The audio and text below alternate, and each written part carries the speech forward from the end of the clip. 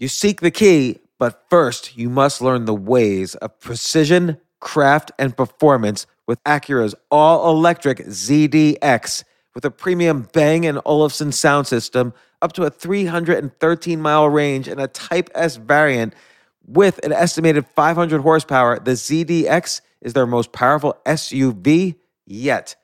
Unlock the energy when you visit Acura.com to order yours today. This isn't your average business podcast, and he's not your average host. This is the James Altucher Show. Today on the James Altucher Show. Oh my God, so many amazing stories. Imagine turning this into a career. You're born into a family where everyone in the family is deaf.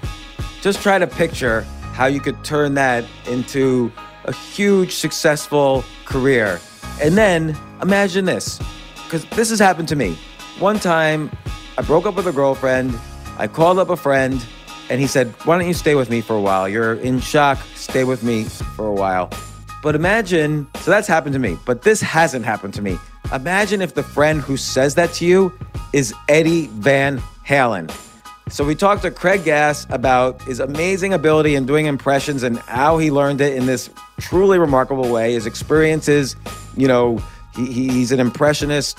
He does impressions on all sorts of TV shows, including every time you hear a celebrity impression on Family Guy, it's probably Craig Gass. He's a star on Howard Stern's show. You might know him from that. He also lived with Eddie Van Halen, and he's got some amazing stories, and particularly in the light of recent events, it has a poignancy to it, and it's really so amazing to hear these stories. Really impressed with Craig. And by the way, Christopher Walken is also a guest on this upcoming podcast. So here we go.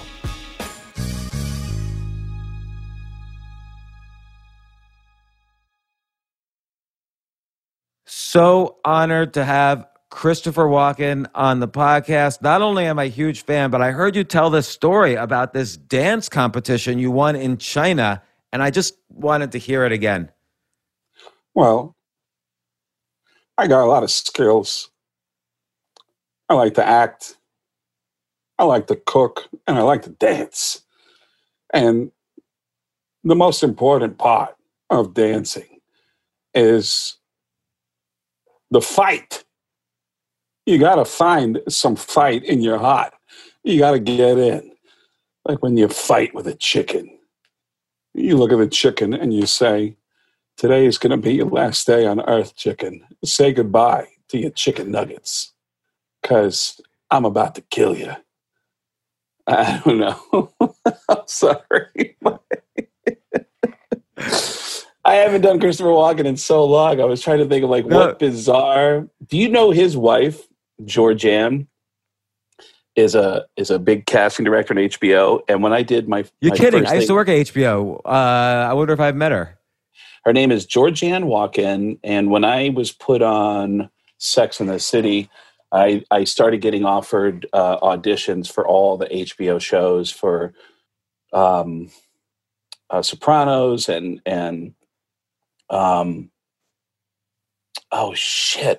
Entourage. And every time I would go in, Georgianne was the woman who would read me, and I do my audition, and then afterwards she would ask me to reread the audition as her husband. And and I remember the one I did for Sopranos was it was just like 2 lines as a doctor, and I think it was something to the effect of Tony, he's gone. There's nothing we can do about it. And she goes, all right, now do it as my husband. And I said, Tony, he's gone. There's nothing we can do about it. Pow!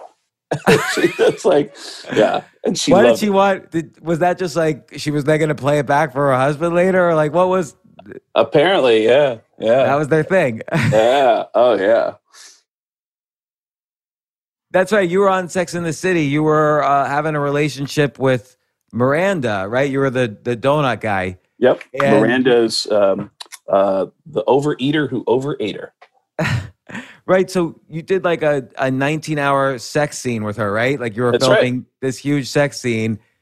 I don't A, I think I would feel pretty awkward doing that. And B, does anyone ever get, like, if you had a girlfriend or she had a boyfriend, which she did at that time, wouldn't you get jealous? Did your girlfriend get jealous that basically you were like right by Miranda's, whatever for 19 hours?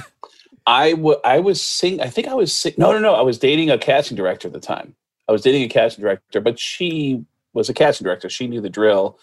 And something crazy actually happened that day related to what you're asking, which is that it's my first time ever working on a TV set, and I'm having to perform a sex act for 19 hours, from 6 o'clock in the morning until 1 o'clock the next morning.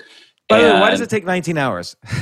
They were filming, we had multiple dates that all ended up in her bedroom. And so I was changing my boxers. She was changing whatever, like, nightwear, lingerie she was wearing. And they had different angles because there's not just the back shot of the sex act. There's also the reaction, because every time I came out, my face would be covered. That, she basically, every time I got together with Miranda, I love to perform on her. And every time I perform on her, she has such a huge reaction that she explodes all over my face. And I'm such a sensitive guy that I always am just trying to just hold her and kiss her afterwards, which freaks her out because my face is always covered in Miranda. So, I remember it's my first time on a TV set, and I'm performing a sex act, so I want to get to know her better. So I'm asking her, I'm trying to, like, make small talk with her in between takes. And I remember saying, because she met me at a Weight Watchers meeting, and the storyline was that she had just had a baby and she's trying to get rid of her baby weight. And so I said, so you have a kid in real life, right? And she goes, yeah, I do. And I go, oh, okay. And so are you married? And she goes, no, I've been dating this guy. And I said, oh, how long have you guys been dating? And she said, like 12 years. And I said, you've been dating a guy for 12 years? And she goes, yeah. And I was like, how's that going? And she went, it's whatever. And she got knocked up that weekend, had a kid 9 months later, and announced to the world, I've just had a kid and I'm leaving my man and I am a lesbian. And all my friends were like, oh my God, dude, you turned her gay. You turned her gay. And I was like, dude, no, that is my baby. If it wasn't for me, like, rubbing her all day long, she would not have gone home and said, you know what, just jam it. And she got knocked up. Right. She was able to overcome the about her boyfriend she saw the real deal, and it was her last gasp at being a heterosexual, thanks to you. Yeah, and I'm skipping over one key thing, which is that early on in that physical interaction, I was, I told her, I don't know how you feel about what we're about to do, and how do you want me to do this? And she said, you know what, just have fun with it, but just keep your mouth right here on the inside of my thigh. And I said, all right, cool. And I did exactly that, but I kept her close to my face so that the side of my face kept making a lot of contact.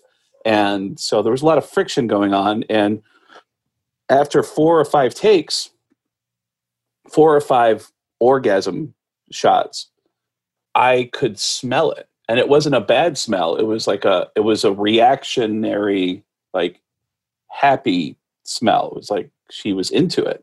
And it got thicker and thicker with each take. And I was like, oh my God, this is awesome.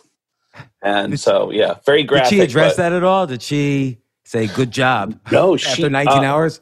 Because the director and everybody was like 30, 40 feet away. And I would be sitting up in bed listening to the director, and I could smell it like wafting up underneath my nose. And I was like, this is the greatest day of my life. This is awesome. Like, it was a very private thing between me and her. And then she got knocked up that weekend. So, yeah.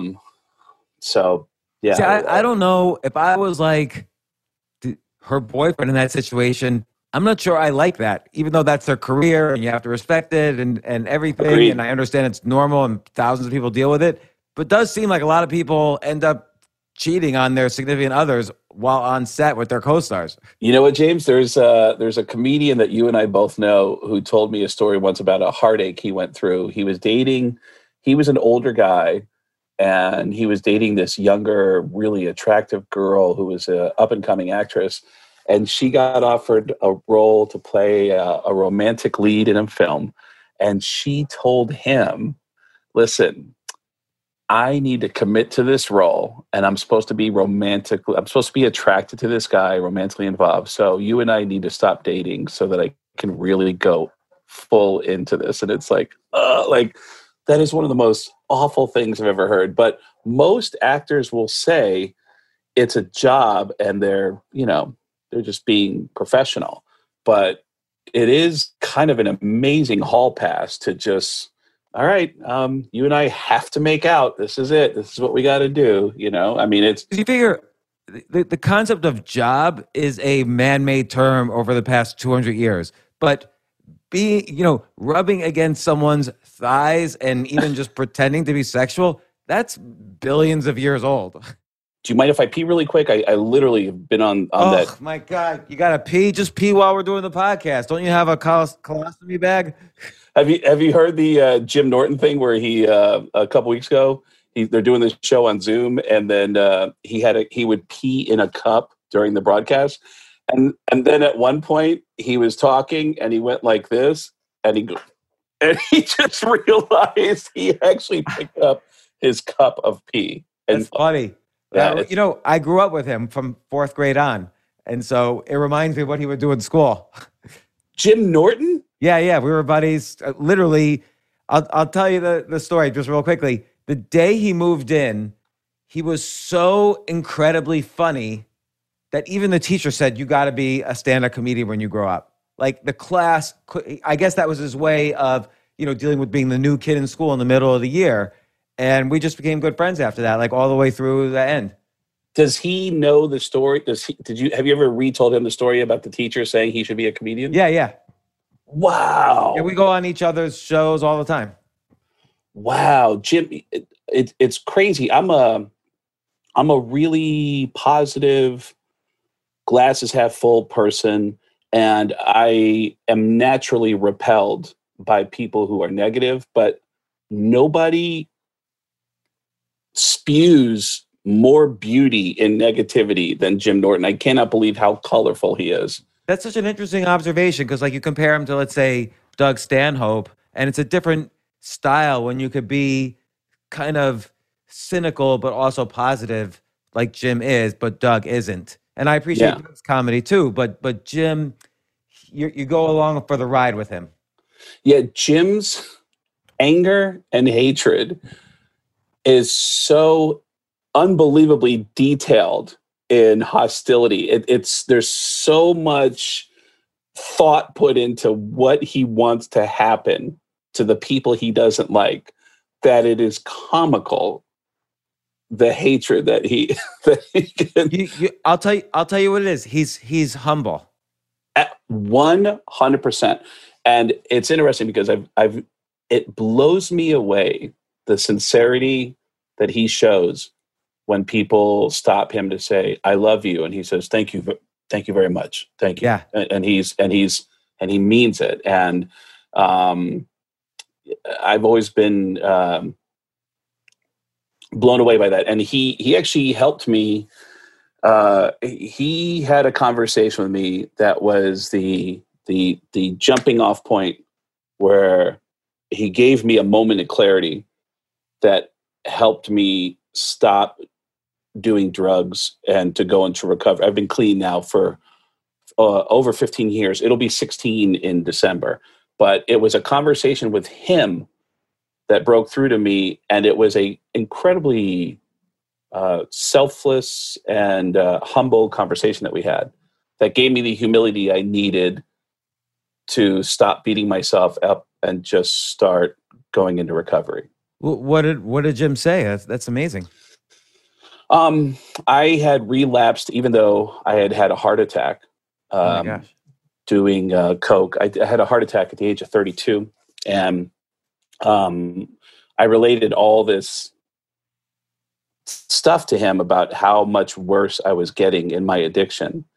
And the main part of the conversation that I didn't expect to hear, and it sounds very simple, but through all this discussion of all these bad choices I was making, Jim said, you can let that all go, and today can be your first day. It's okay.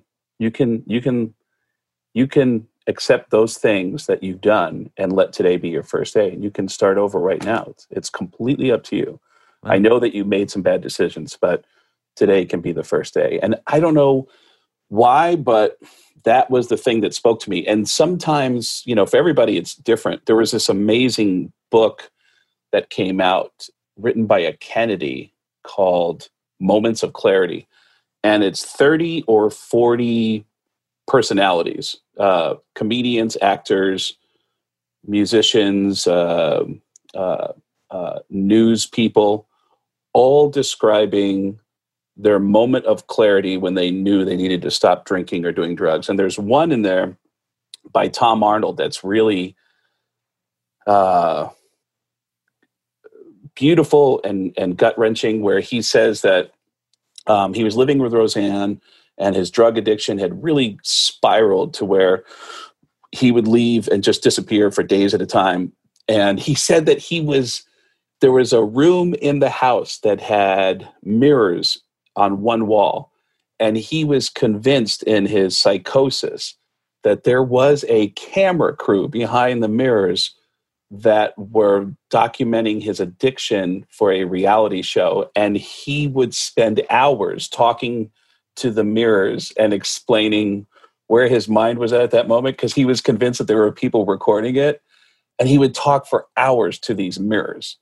And he said that one night he tried to sneak back in the house after leaving for several days. Roseanne was calling. He wasn't answering the calls. He wasn't answering the texts. And then he came back home at 3 a.m. at a time that he thought was safe to sneak back in. The code to get into the gate was his birthday, and he couldn't remember his birthday. Oh my gosh. So he called Roseanne and said, hey, I'm outside the gate. I can't get in. And he waited. The door opened up. Roseanne came walking up the driveway, and he braced himself for, she's going to lay into me. But she opened up the gate, and she hugged him and said, I love you. I just want you to be safe. I love you. Please.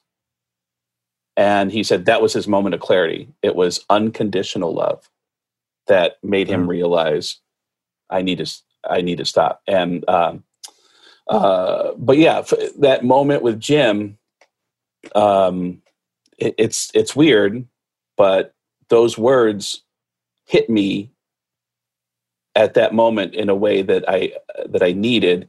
And I realized that I was repeating this cycle of like, oh my God, I can't believe I did this. I was sober after a heart attack, and now I'm going backwards and backwards and backwards. And it was this simple thing that I just realized, okay, yeah, you're right. I can stop right now. And on the 2-year anniversary of my heart attack, I just light bulbs on, and I stopped, and I haven't had a drink or done any drugs since. So, wow. Have you told Jim the story? Yeah. At the last Super Bowl in Phoenix, Jim was at the Improv in Tempe, and I was hanging out with him afterwards. He brought me into his dressing room, and Kenny was there. I just saw Kenny a week or two ago with Bill Burr, and Kenny said, "Remember that night when you said that thing to Jim?" And I told him, "I don't know if you remember this conversation, but I've been sober ever since." And at that time, I had just hit the 10-year mark, and I just said, "I really need to thank you." But it's weird. I feel that Jim isn't good with pats on the back. So, because he just said, "Oh, that's great." He just, moved on to something else. I think he's a very humble guy. Probably he absolutely is. And the most fascinating side of Jim Norton I've ever seen is when he used to do an advice show on Sirius XM, and the amount of thoughtfulness that went into his answers for all the different types of struggles that people were going through that they asked Jim for answers about was really breathtaking. He really is a thoughtful person. And did you ever hear that, his advice show? No, I didn't. I'm going to go listen to that. There has to be episodes of it online. And I always remember, and this is just really good advice in terms of drug addiction and how to deal with a loved one if there's someone in your life that's struggling. Somebody called in once and said, and by the way, what I'm about to say is not a thoughtful or anything I just described. It's just a funny line. He said that a guy called in and said, my wife has just recently relapsed. She doesn't know that I know, but I found a couple of empty bottles of vodka underneath the toilet in the bathroom, and I don't know how to approach her about it. And Jim said, well, you can tell her, hey, listen, I love you, and I just want you to know I found those bottles that were in the bathroom. Is there any way that I can help you at all? What I would not do is I would not kick the door open and say, listen, Buster. And I don't know why, but the word Buster made me laugh so hard. And he was right on. He was right on. Like, you don't want to, like, I used to live with Mitch Hedberg. He was my first roommate in New York.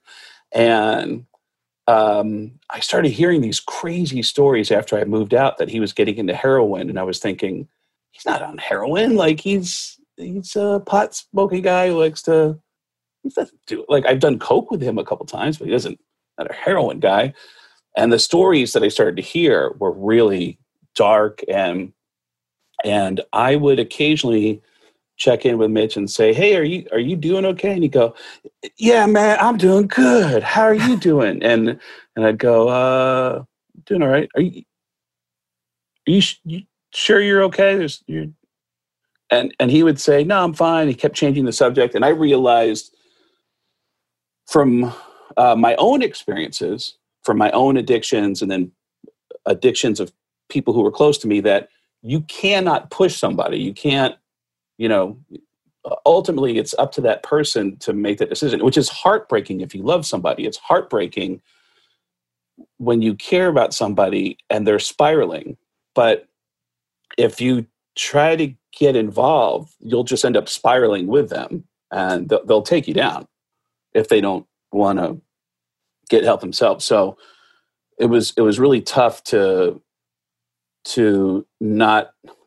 actually, even though I was early in recovery, it was tough to, as a guy who knows a lot about addiction, it was tough to find myself struggling with the right words to say, because I didn't want to push him away. It was very tenuous, and I didn't want to. And that the first year that I got clean, Mitch was one of 7 friends who died in the first year that I got clean. All 7 comedians, by the way, 4 drug overdoses and 3 drinking and driving car accidents, all comedians in the first year that I got clean.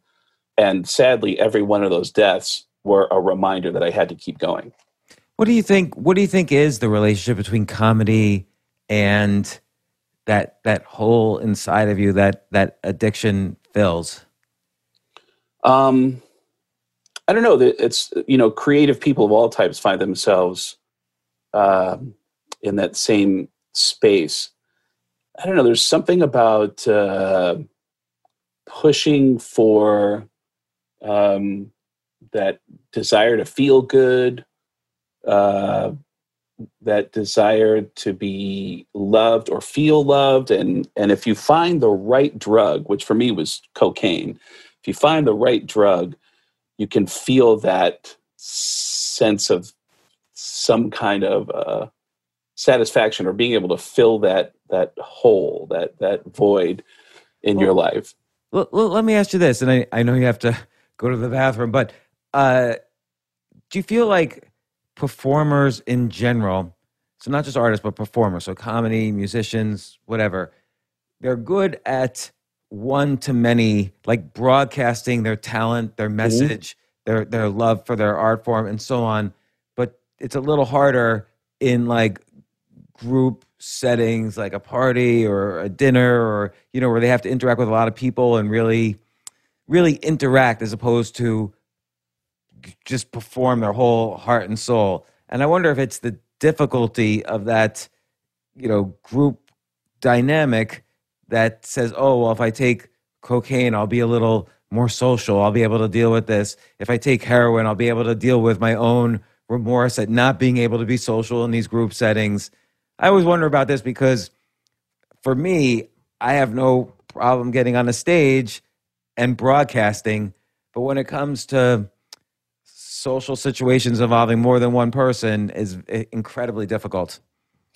Yeah, I've always felt like I'm not a real comedian because I love socializing. I love talking to people. Every elevator ride that I take, I have a 20-second. So how you doing today? Like I love talking to strangers. But I've noticed that a lot of my comedian friends are uncomfortable in social situations. And I think that, a lot of people who struggle with alcoholism do commonly say that their awkwardness in social situations was handled by drinking. And they realize, if I have some drinks, I feel fine. And then it's just this, you don't know that there's a line that you're crossing over where it's doing more damage than good.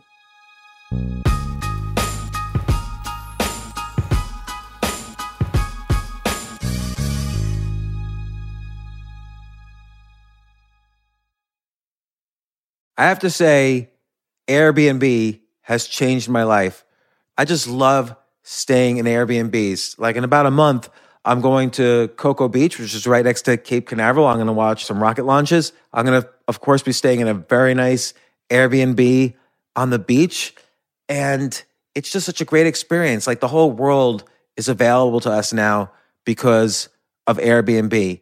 But whenever I'm at an Airbnb, I always realize, the home that I left to come to this Airbnb, I could be making money on that right now by hosting and being an Airbnb myself. So, and I've known people, I had a friend who basically, made a living from turning his home into an Airbnb. So if you have a home, but you're not always at home, you do have an Airbnb there. And it can easily fit into your lifestyle, and it's a great way to earn some money. Your home might be worth more than you think. Find out how much at airbnb.com/host.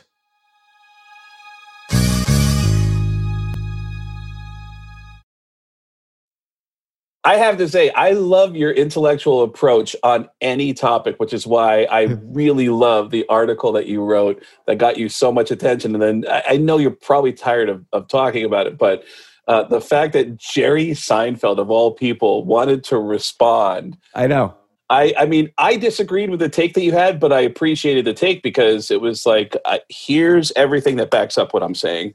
And this is what I feel. And this is what's going to happen. And then when Jerry Seinfeld, I was like, holy shit, now Jerry's doing press about it. Now you're getting tons of attention about it. And then you have this, and this is the part I don't get. You're getting hostility from people because you had this opinion.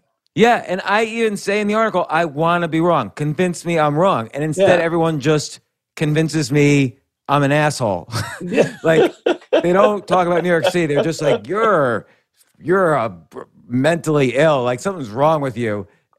Or as Jerry Seinfeld put it in his classy 1930s terminology, you're a putz. Yeah. But it is what it is. Like... But yeah, and it's funny because I don't know what your feeling was about these online internet mobs that happened before this took place, but now you're getting this. People want to silence you. There's this bizarre thing of like, shut up, shut your mouth, and which I've gotten before, but never to the extent where like it was basically 10 tweets a second for 3 weeks. like all day and night. Yeah. Wow. It was insane because probably like a couple million people hated me. Now, millions were like, okay, this makes sense, or I disagree, but he makes some points. I need to think about this. So those are normal people who just read it and then go on with their lives. But then there's like a good 5 to 10% that are just batshit crazy, and they have to kill you before they can go on with their life. And did it go through waves? Like, do you see like have you seen it go back and forth where you felt waves where people were on your side and then waves of them being against you and then back again? Yeah, absolutely. And particularly it was funny because Seinfeld was 10 days later and I had thought that it was just ending, which I was grateful for. I really just wanted to point out the problems and then I wanted to move on with my life. I don't usually write about these things. And then, but with the Seinfeld thing, then there became sort of these weird waves where it was intersecting with waves of whether people liked Seinfeld or not. So people would say, don't worry, I never even really liked Seinfeld's comedy anyway. And I'm like, it has nothing to do with it. I'm reading his book right now. It's amazing. Like, I love his comedy. And so don't mix issues. Like, this is the issues I mentioned. That's the only thing. And it just got insane. It was also interesting that a lot of people suddenly started taking the side of, that's who's got a better perspective than the guy who can afford to go through this pandemic, who's a multi-millionaire. And sure, he's going to be fine. And New York is going to be fine, according to this guy who has tons of money. And, New York is not an easy place to live financially to begin with, and add this situation. And although I understand this situation is actually having an effect on prices dropping now. And also tax revenues for next year, they're going to have problems. But what was weird was then Mayor de Blasio held a press conference where he basically talks about my article, and then he says, but thank God for Jerry, the best comedian in the world, calling out this putz. And then later that day, Andrew Cuomo even sent out an email referring to both articles like, thank you, Jerry Seinfeld. And I actually felt good about that because as far as I know, that's the only time Cuomo and de Blasio agreed on anything. And I thought maybe there will actually be good, positive changes in New York City. Wow.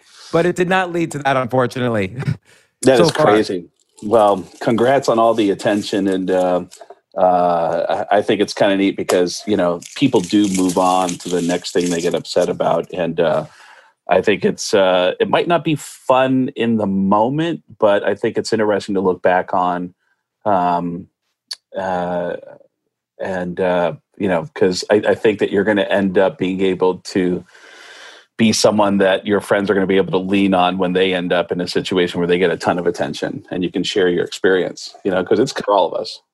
No, I think that's true. And it's allowed me to be very analytical about this because I'm able to say, well, what happened here that's different than other articles that get different responses? And that's been interesting data to mine from. But Craig, I wanna get back to your amazing career and basically I know your story, but I'd love to hear it from you. And by the way, I've been a fan. I've seen you perform live many times and a huge fan. What you do is amazing, and we'll get to that. But you have like this not many people in life have like an origin story. Like you have like a superhero. It's like you're an X-Man. You have this like superhero origin story that is out of a comic book almost. And I don't know if you've ever thought of it that way because it's so intense and weird, but maybe describe it. And I apologize if I called it weird and that's an insult, but it really not is at weird. all. Not at all. And I think it's always been told to me, people would say that they would ask me like, wow, isn't that weird how you grew up? And I always say, no, how you grow up is just how you grow up. You don't know anything else. But I mean, if I had led a more normal life and then those circumstances happened, then it would be like, oh, this is weird. But the way you grow up is the way you grow up. So I'm mostly known as a voice guy. I can do any voice that I hear, and it's because of how I grew up, and this is not a joke, this is a true story. Everybody in my family is deaf. My mom, my dad, and my sister are all completely deaf. So growing up in a deaf family, I couldn't learn how to talk for my family. I learned how to talk by copying all the voices I heard on TV. Is that what would happen? Like you would be watching TV, you Mm-hmm. obviously know sign language. Everybody in your house would just be talking with their fingers, and Mm-hmm. you're like imitating, I don't know, at that time, like who was on TV then? Really memorable voices at the time were Muhammad Ali, Howard Cosell, the Fonz. I would talk like all of them. I was a really weird kid, and I know that we can all sound like anybody we want to because of my experience. Like we all learn our rhythms and our dialect and our funny sounding accents by trying to blend in to our environments so that we fit into our world, which is why deaf people sound the way they do, because they can't hear anybody to adjust their voice to sound like anybody else around them. They just open their mouth and they just push sound out, but they can't hear how that matches up to anybody else. And the level of subtleties that we pick up from the people around us is evident in, I always point out, if you've ever called up your best friend and somebody picks up the phone and you think it's your best friend, and it could be somebody of the opposite sex in the same family, but they've all learned how to pick up the phone and go, mellow, and do that little nuance they picked up from their family. So we all adjust and then we stop. And I didn't have anybody in my family showing me how to talk, so I was watching TV and copying all the voices I heard on TV. And then over time, that just became like a party trick. In high school, I would be at parties, and the most common way this would happen is people would say, hey, if we gave you some Coke, will you do some impressions for us? And I'd go, fuck yeah. And I got really good at impressions. But I also developed a really bad Coke habit that I had to work my way through. So, Oh my God. So at high school reunions, do they still say, hey man, here's some Coke, can you do Al Pacino? yeah, you know what's funny is they'll, at high school reunions, they say the impressions that I was doing back then, which was Cliff Clavin from Cheers. They'd go, hey man, you want to do some Cliff Clavin? And they go like, you know that the Aborigines first discovered cocaine in the early 1400s. Yeah, you know.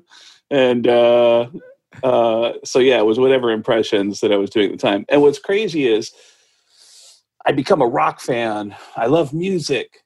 And I look up to all these big rock stars who are super confident.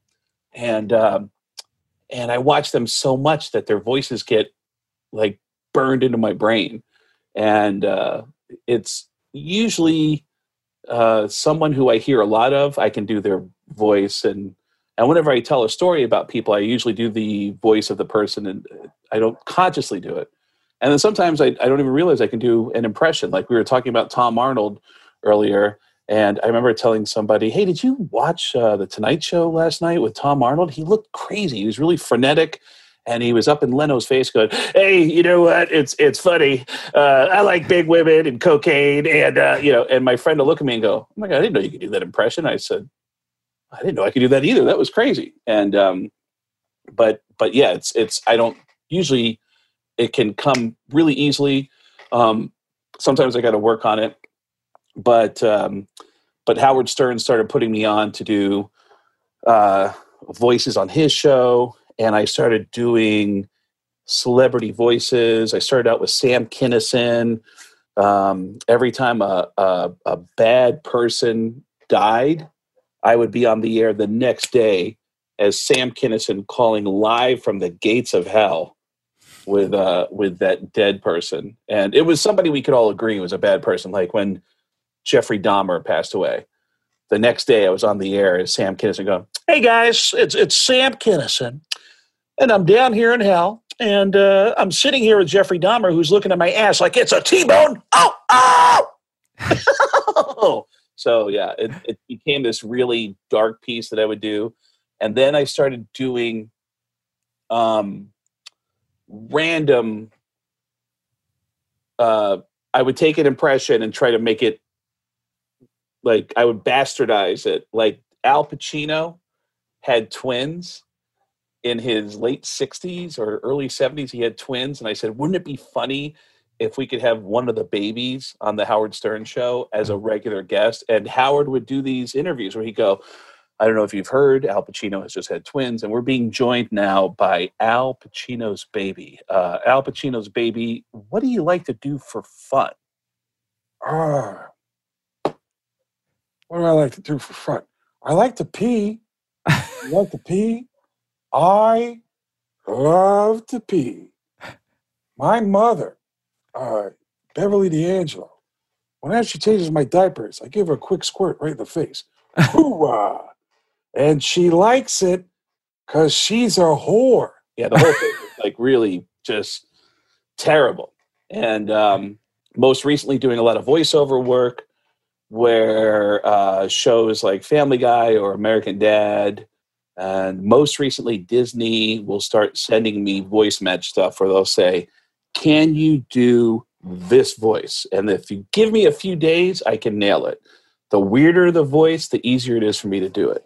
Which when I met Eddie Van Halen and ended up in his house, that was everything he knew about me was that. So I want to get to that in 1 second, but are the voices that are easy, you mentioned this earlier, that some voices are very distinctive so that you can do these impressions like Al Pacino, Christopher Walken, and so on. Do you think about the mechanics of it, like, oh, I've got to have my tongue touch my palate over here, or is it just like you become the persona and then you feel it and then you do it? Well, I always think of the person more than the voice. The voice kind of comes out when I think of the person. Like Tom Arnold is very he's very intense, and he's kind of sweaty, and then there's Adam Sandler is very nervous.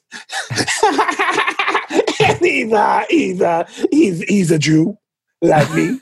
And so I think of the person and then the voice kind of comes out. But when I start messing around with the voice and trying to find it, it's like, I'm looking for, it's like tuning a guitar. I'll hit one note and it's like, oh, that's it right there. Like I remember with Christopher Walken, it was little man. I don't know why, but that was the one note I hit. Little man. And I just kept repeating that sound over and over because I was hitting that note like that note, and then I had to figure out how to just play other notes in the same until if you try to carry a conversation, there's a lot of ups and downs, and sometimes it's a bottom out, and you try to find all the tones and you try to pull all the notes together to where it all kind of, you hit all those notes, and then you got it, and then you can say anything you want in that voice. I remember with Sam Kinison, it was like it was the laugh that and then it was that slurred speech. It was there was some sound that I got with Sam first, and it just kept building. That's why every voice I just try to hit a note. And I just keep repeating the note over and over again until I can add a couple more notes, and I have my jumping off point from that one perfect sound. And then I try to get all the other sounds around it, and then all the other sounds and all the other sounds until I have the whole. That's fascinating. So you listen to, let's say, a lot of recordings or videos, and it takes a few days. Do you think it's possible, like I'm 52, never did impressions. You think it's possible for someone like me to learn impressions of very distinctive voices like a Christopher Walken or something like Absolutely. that? And again, it's the reason you sound the way that you do is because of the environment you grew up in. And by the way, there are some impressions I've gotten down by hanging out with the children of that person because they all pick up nuances. You sound like people in your family, and your family has those same kind of rhythms that you're doing right now. You have consciously or subconsciously picked up from your family. So sometimes if you listen to somebody who is either the parent or the child of the person you're trying to do the impression of, you can nail it because they all exhibit those little nuances. It's interesting. I wonder, though, like you're so used to identifying the nuances from childhood. I wonder if that's a muscle memory that if you try to develop when you're older, you wouldn't necessarily have. Yeah, like that's possible. My mom told me that I learned the alphabet in sign language in an hour when I was 3 years old. But infants can learn sign language before they start speaking. That's pretty well documented that you can teach a baby milk or food or water. You can teach them sign language, and a baby can communicate with sign language before they start speaking. And it's well known also that when you're young, you absorb and process new things much quicker. You can pick up things much quicker, and as you get older, you're not as strong. But yeah, I think we all can absolutely learn to bend our voices to sound like somebody else, and it's just a matter of just being around them long enough that you absorb it. You can just hear it in your head, and that for me, when I walk out of a movie that features somebody who talks really uniquely, I'll talk like that person in the movie for the rest of the day because that voice is stuck in my head. That's so funny. And you know, and this is why I'm going to have to insist at some point we do a part 2, because I want to get to the your stories of living with Eddie Van Halen, and it's such a tragedy that he passed away so young and so recently. But you know, I just want to point out one more thing about the voices is that I was just listening to a bunch of Louis C.K. specials in a row, and obviously his jokes are. His joke construction is funny. He always has insightful things to say. But I noticed I was really being analytical.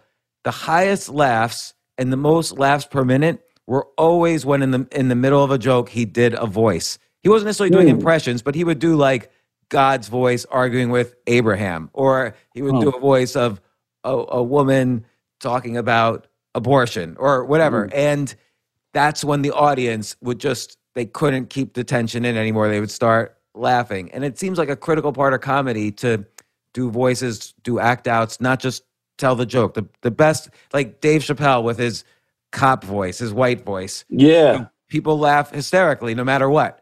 Yeah. And so it must, you must do very well in I know it because I've seen it. You do very well in the stand-up when the voices are kicking in. I mean, you do well before then, but the voices are key. And it's interesting that people respond so viscerally to that with all the comedians. Yeah, the only thing I have to be careful of is when it comes to stand-up, I have to limit how much I watch a favorite comedian because I'll hear their sounds start to bleed in. And when I first started, I had this relationship with George Carlin when I first started. That George was a mentor. He flew me to LA to do some sets early on in my career, and I was such a George Carlin fan and loved him so much as a human being that I would notice that I was doing his voice and physically being a little bit like George on stage, and I would end my thoughts with a dramatic sound that sounded like George. When I would watch a lot of Kinnison, I found myself kind of, doing this. And lately, I saw Bill Burr 2 weeks ago, and we hung out a little bit, and I find myself like laughing, going, like, and I'm like, oh man, I'm doing a Bill Burr laugh. Like, I got to stop doing that. So I have to, like, other comics will talk about needing to stop watching a comic because their joke structure influence will appear in their material. And for me, it's a sound. Their sounds will start showing up in my set, and I have to stop watching them so their sounds don't show up. It's so funny. I could relate because for me, if I'm watching a comedian over and over again right before I'm going on stage, I won't do their voice, but I'll do their pacing. Yes. And I'll do their facial expressions. 100%. Yeah. And I've heard a lot of comics talk about that. Yeah. And I don't necessarily think that's a bad thing because most people can't tell. Like if you're just doing like if you just raise an eyebrow and scrunch your face up, and that's like a Louis C.K. being, acting out a confused person or whatever. They all have their own particular pacing, but it's an interesting thing. But I do want to, and I didn't know that about Carlin. We'll have to talk about that at some other point. I have my own George Carlin story, but Eddie Van Halen, did he want you around because you were the funny guy? Like, what happened? It all started with a concert in 2002 in Los Angeles at the Universal Amphitheater. I was backstage at this show. I have a lot of friends in the music business. I've brought a lot of musicians to Stand Up New York. I brought the Chili Peppers there, David Lee Roth and his solo band. The guys in Korn and Linkin Park came to see me. So I would always, I've had a lot of friends in the music industry. That was my first love, was music, and I wanted to be in the music business. And I ended up making a lot of friends in music. So I'm backstage at this show. Now I'm a stand-up comedian, and I'm part of the Howard Stern show. And this guy who's a big supporter of my comedy career says, let me introduce you to everybody. And he starts introducing me to big rock stars and all these people where I'm such a savant about music. I would read liner notes on every album that some of the names I'd go, I know you. You're the guy who did the thing on the blah, blah, blah album and this album. And they would go, yeah, okay, dude. And at one point this guy goes, oh my God. Okay. Listen, I'm going to introduce you to this guy. This guy lives with one of the biggest rock stars on the planet, but don't tell him I told you that. So, come on. And we walk over and he goes, hey, Maddie. Hey, man, I don't know if you're a fan of the Howard Stern show or if you, watch this TV show or this, but this is a comedian friend of mine. His name's Craig Gass. And this guy turns around and goes, dude, I am your biggest fan. And I said, get out of here. No way. And we started talking. We exchanged phone numbers. And I don't know anybody else in LA. So I call him up and ask him if he wanted to go bowling. And on the night that we're going to go bowling, I made some calls over to the alley to make sure they were open. They had a league night that was going on until 9 o'clock. So anytime after 9 was fine. So I relayed the information back to him and said, hey, can we do, is 9 o'clock good? Can you meet me at the bowling alley at 9? And he said, yeah, absolutely. Hey, quick question. Is it okay if I bring my friend Ed with me? I've been telling him about you and he's a big fan of yours and he's been hearing about you, since you first came on the Howard Stern show. And I want to know, when he heard that you were in town, he said he wanted to meet you. And I said, yeah, that's fine. And he goes, all right, because he's got a kid. His kid's 12. So, and I was like, dude, it's bowling, whatever. And he showed up at the bowling alley with Eddie Van Halen. Oh, and I had to start piecing it together and figure out, and I realized, okay, so this guy is Eddie Van Halen's assistant, and he lives on the property in a guest house. And it's like the Kato Kalin of Eddie Van Halen. Well, I became the Kato Kalin later. He actually has a job helping out Eddie, and he runs the 5150 Studios, and he is such a Howard Stern fan that he gets up every morning at 5 a.m. to go up into the studio, turn on the radio, and work while he listens to Howard Stern for 5 hours. And so when I started appearing on the Howard Stern show, it started to become like, oh my God, Ed, there's a guy on the Howard Stern show. He does this crazy Sam Kinison impression. And then it was a week later, oh my God, the same guy does an amazing Gene Simmons impression. Oh my God, the same guy does a Morgan Freeman impression. Oh my God, the same guy does a Paul Stanley. Wait a second. You got to do a Morgan Freeman impression. Well, I suppose at some point I will be finishing this story. But right now, we're going to take a break. That's an incredibly hard impression, by the way. He's got like velvet on his voice. I don't know how anyone does it. That was great. There's two levels. There's the Shawshank Redemption, the man who has a way with words and makes you feel like you're taking a ride. And then there's the teacher in that bad school with all the crazy out of control kids. Hey, pull your pants up and get back in class, like that guy, But anyways, I got to work on that. But it's been a while since I did Morgan. So at the bowling alley, Eddie Van Halen is now telling me my life story back to me. And one of the things he tells me is a story that he heard me tell on the air, where I had related that I've been broke my whole life before I started doing stand-up comedy. And once I started making money, all I've ever wanted to own was an illegal cable box. That's all I've ever wanted, is to have one of those. They were like $300 at the time, and you hook them up to your cable and it unscrambles all your channels. Eddie is telling me in the bowling alley, he's smoking a cigarette. You're not supposed to be smoking in the bowling alley. And he's smoking a cigarette and goes, dude, I heard you were broke your whole life.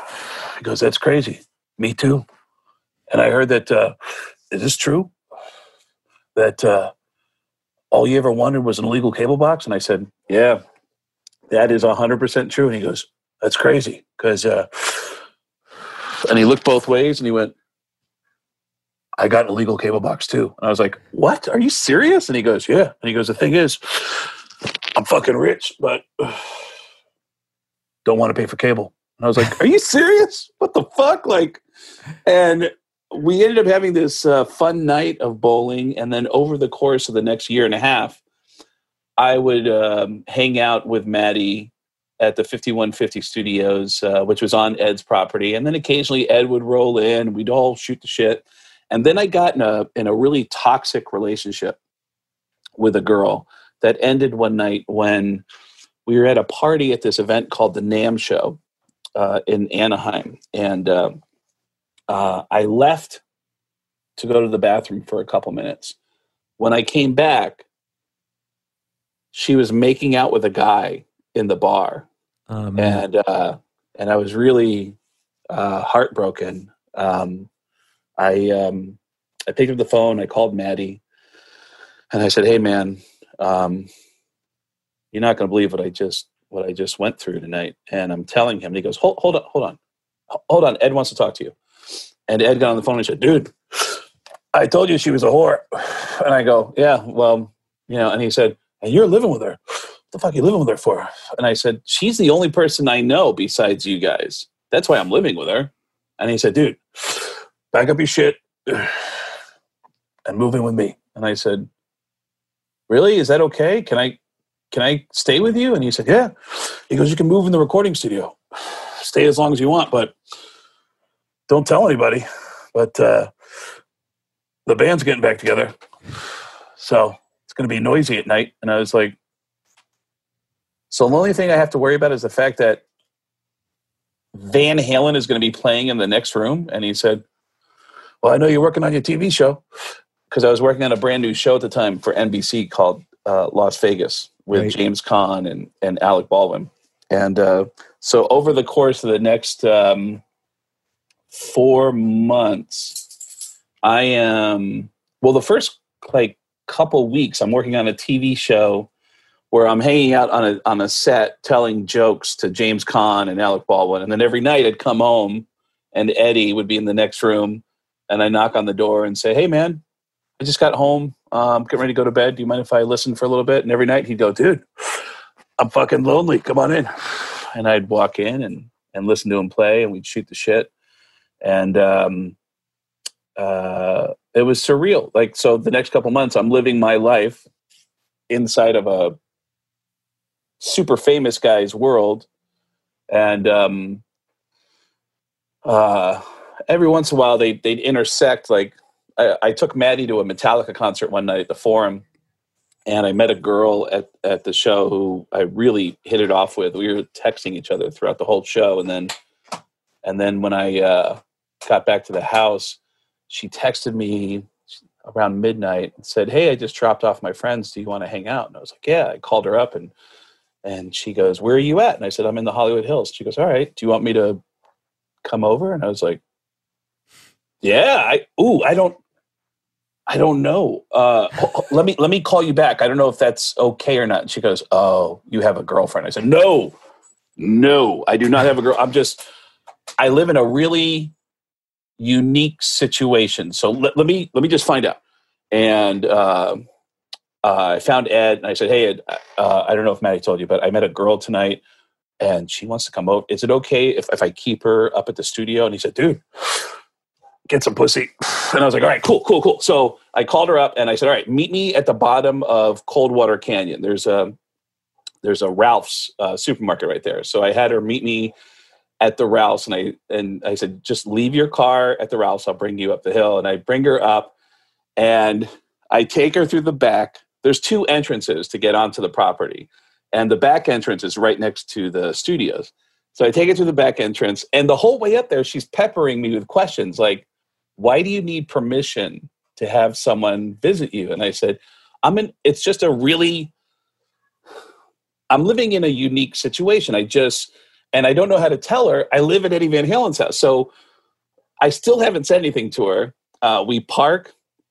I open the door to the studio. She walks in first, and she looks around the room and goes,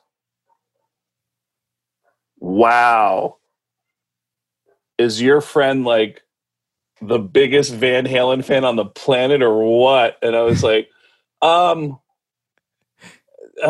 then she starts discovering stuff that just she can't understand. She's like, "How do you get something like this?" And I said, do you hear the noise in the other room? That's Van Halen. Oh my God. This is, by the way, that has to make you the coolest guy in the world for this girl. Yeah. And I said, "This is Eddie Van Halen's house, and he's letting me stay here until I get back on my feet." And to answer the next question that every guy always asks, the answer is 2 minutes. It took 2 minutes from that point. So, yeah, that was pretty surreal. But yeah, over the next, I love how Eddie Van Halen had to warn you about the noise. yes, Like, oh my God, like he's thinking in his head, "Oh my gosh, I'm a little bit loud when I play this little instrument I play." It comes down to the most simple of human experiences. It's going to be loud at night. You can stay there. You can crash on the couch. There's a whole living room there, but it's going to be loud. So it will be disruptive, but the noise will be coming from Van Halen in the next room. Like, yeah, it was very surreal. At some point, I remember coming back from work and throwing the door open, and there was a guy sleeping on the couch, and I was like, "Oh, I'm sorry. I'm Craig. I'm staying here for a little bit." And he said, "Oh, hey, I'm Al." And I said, "Hey, Al." And then I went, "Oh my God, that's Alex Van Halen. Holy shit." And then Alex started showing up. And when Alex started showing up, it just became like storytelling time. Like we would hang out and just I love a good story. I love hearing a good story. I love telling a good story. And Alex Van Halen had amazing stories. And because this is like a long form thing, I just want to tell you, one of my favorites that he told me was that. Oh, wait, Craig. And this is the point where, unfortunately, I have to do an audiobook with Amazon in 3 minutes. Oh, okay, no problem. I'm dying because I want to hear this. All right, teaser. Are we okay? Can we schedule a part 2? Like, we have to do. I haven't even begun my question, so we have to get to a part 2. Absolutely. Is it possible we can do this later today? Yeah. Okay. Perfect. And then last minute request: can you do a Seinfeld impression? Because I'm going to do it my next time. I never did a Seinfeld because so many comics did a Seinfeld, but I don't think it's that hard because his rhythm is this. Like he's got the what are you doing? I don't know. Like those are the sounds that I hear in my head, but I never tried to do it because so many comics did it. Yeah. I always tried to just hold on to things that nobody else was doing, which is why I'm embarrassed that I do a Christopher Walken impression because so many people do a Christopher Walken. So, but the Morgan Freeman, that's impossible to do, and you pulled it off perfectly. But 3:00, part 2. I'm looking forward to it. I'll see you there, Craig. Thanks so much. You got it, buddy. I'll see you in a couple hours. All right. Thank you.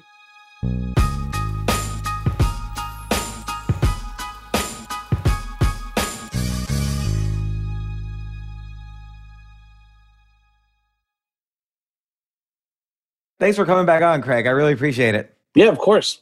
Yeah, I think the last you guys left off is when, you talk about bringing the girl back to the studio. So did she become a long-term girlfriend? I mean, she must have fallen in love with you after that. No, we did stay in touch. She ended up marrying a guy in the music industry. She had like 1 or 2 kids with him, and she checks in with me from time to time. And it's funny because this is going to sound really whatever it's going to sound like, but I don't know if you ever make notes next to somebody's name in your phone so you know how to remember them. And in my phone, her name is followed by Eddie Van Halen's couch. So if someone stumbles on your black book and it's all these people are identified by the locations of where you were intimate with them, consummated the relationship. Yeah. Yes, that might get you into trouble depending on who picks it up. Yeah. And so, how long did you stay with Eddie? I lived there from January till about April or May of 2004. I was there for 4 or 5 months. And I understand what it's like. Like I remember one time I was in a toxic relationship. It ended poorly, and I, rather than dealing with the consequences of figuring out how to live, I just, like you, a friend offered, "Hey, why don't you just stay here?" And I moved in, and it was great, and it really did help me bridge that gap after the toxic relationship. Did this help you? Well, there's a PS to this story that's not a good one. You're married to the ex. Worse. I found out a year after I moved out that Ed's assistant, my friend Maddie, was hooking up with her the whole time. And they stayed together for 5 years and they almost got married. Oh my God. So wait, maybe this is why, is this why he feel a little guilty? And he said, "Why don't you talk to Eddie Van Halen? Because A, I can't talk to you about this for obvious reasons. And B, you'll feel better." I never thought about that angle of it at that moment. That's a good point. I never thought about that. But there was a sign that when I moved, okay, so Ed says, "Look, stay with me. It's okay. You can stay in the studio, stay as long as you want." And I'm like, "All right, cool." So I go to her place. I get all my stuff together. And while I'm at her house, her phone is ringing. The answering machine comes on, and it's Maddie, Ed's assistant. He's leaving her a message. And he's not only leaving her a message, he's using a cool guy voice. Like, he's leaving a message like, "Hey, what's up? Just want to say, how you doing? Give me a call, okay?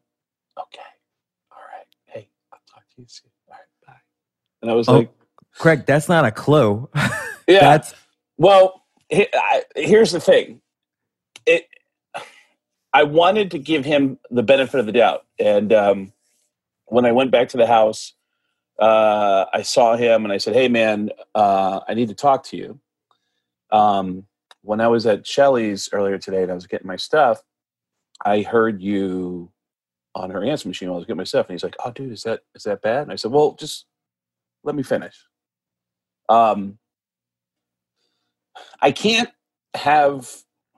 I need to just get her out of my life. And I can't have my friends continuing to talk to her. It's just going to make it really hard for me. And he just promised me, "Hey, don't worry about it. It's done. I won't ever reach out to her. It's cool. It's cool. It's cool. It's cool."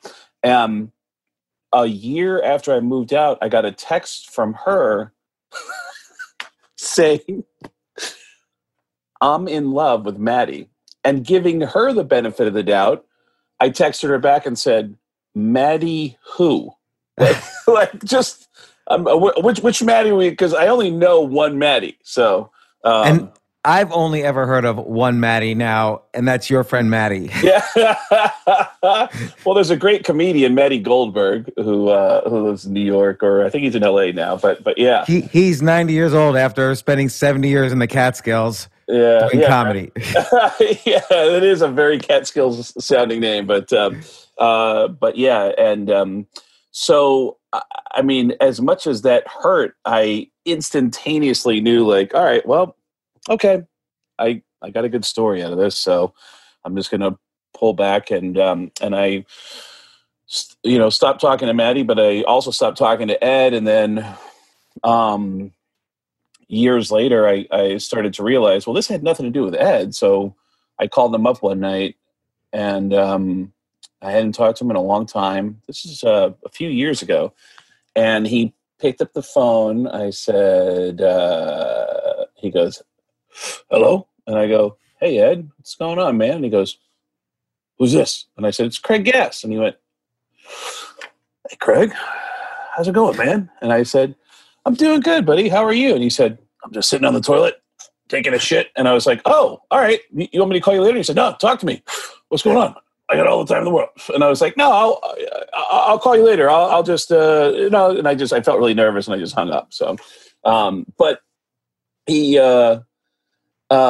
was happy to hear from me. And unfortunately, that was the last time I talked to him. Oh, he was no. sitting on the toilet, going to the bathroom. Yeah.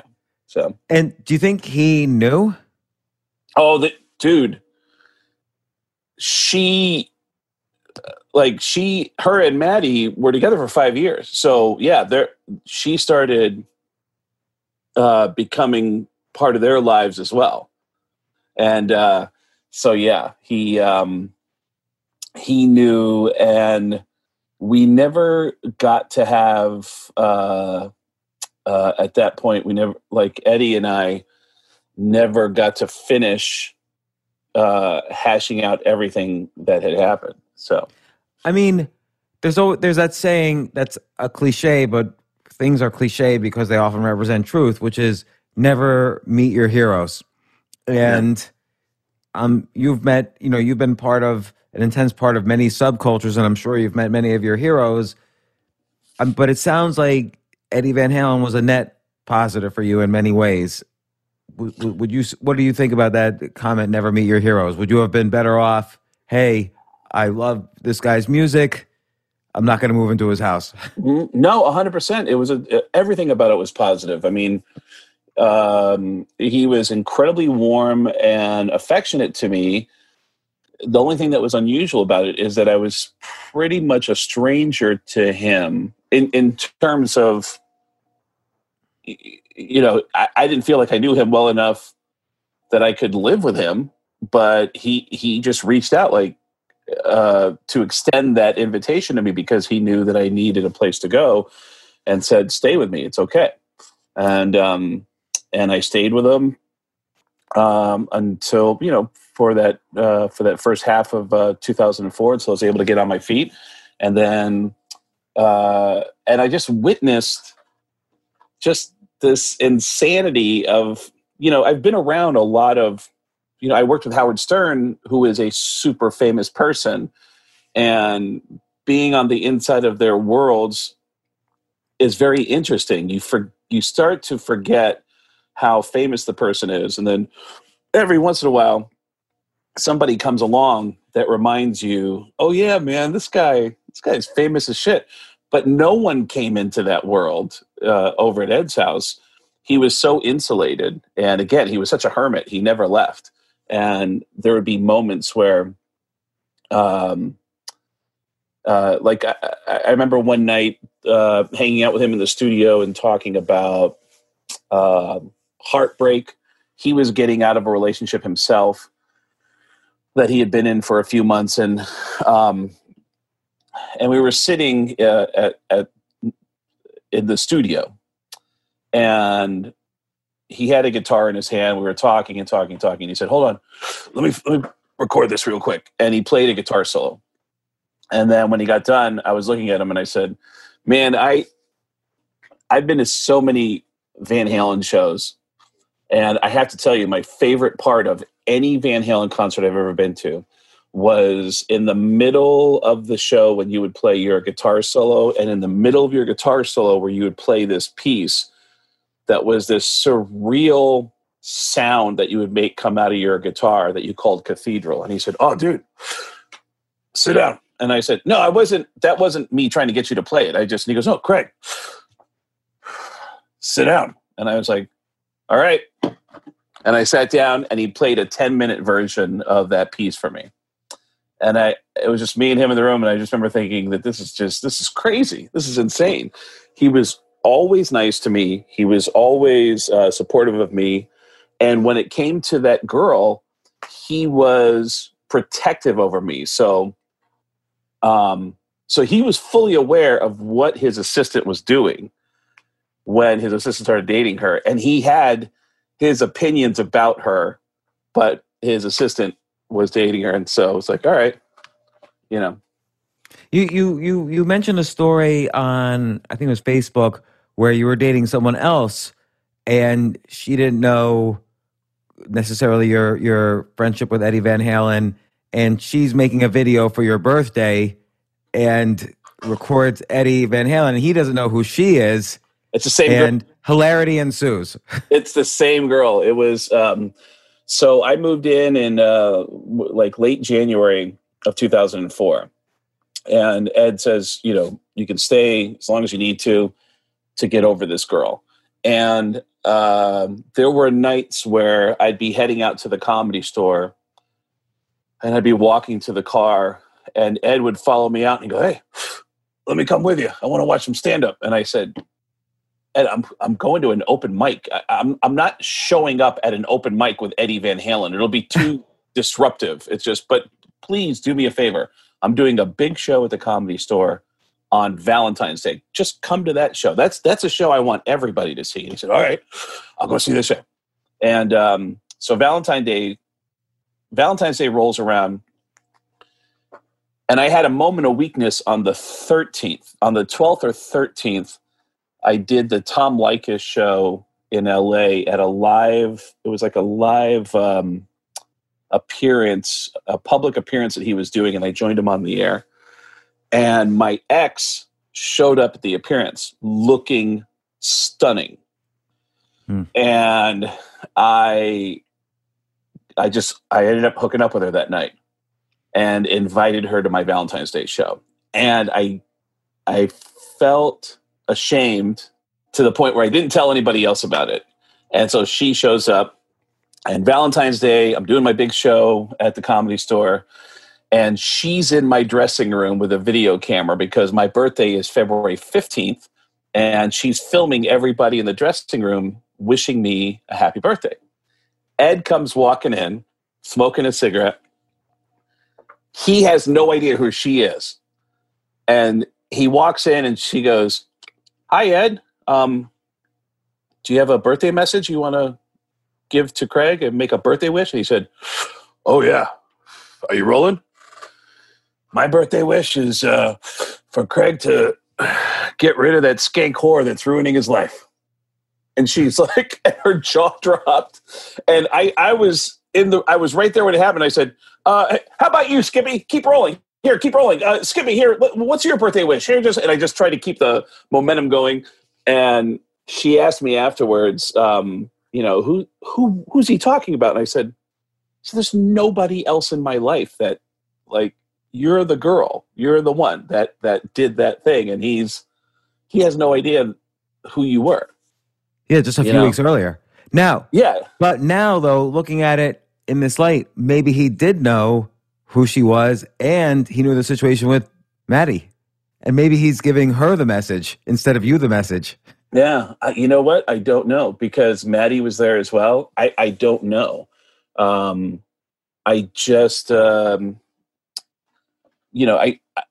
just was bummed out that they did that to me, but I was also kind of like so shell-shocked by it. I was like, wow, what an incredible thing to happen. Like, my girl and my friend got together behind my back, and like, wow, this is crazy, because I'm hanging out with him that whole time up until the time I got the news that she was hooking up with him, and I had no idea. And he's not only hanging out with me as my friend, he's looking at me in the face and saying, "Are you okay? How are you doing? Are you doing all right, man?" While he's banging her.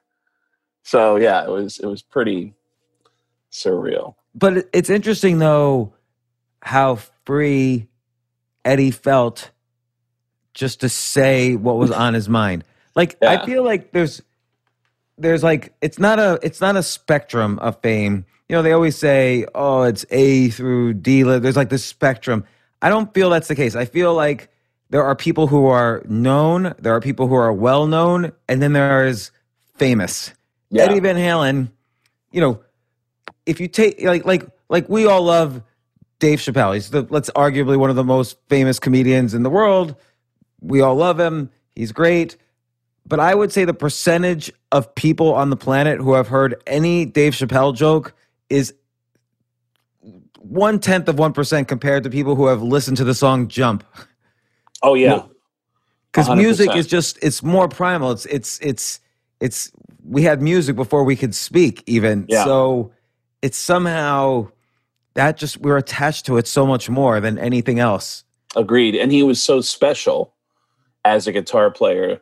Nothing had ever sounded like that before he came along. He did something with the guitar that nobody had ever done. I heard a recent interview where I think it was Ted Nugent had said that on an early tour, he just wanted to play through his equipment. Like, I want to feel that sound.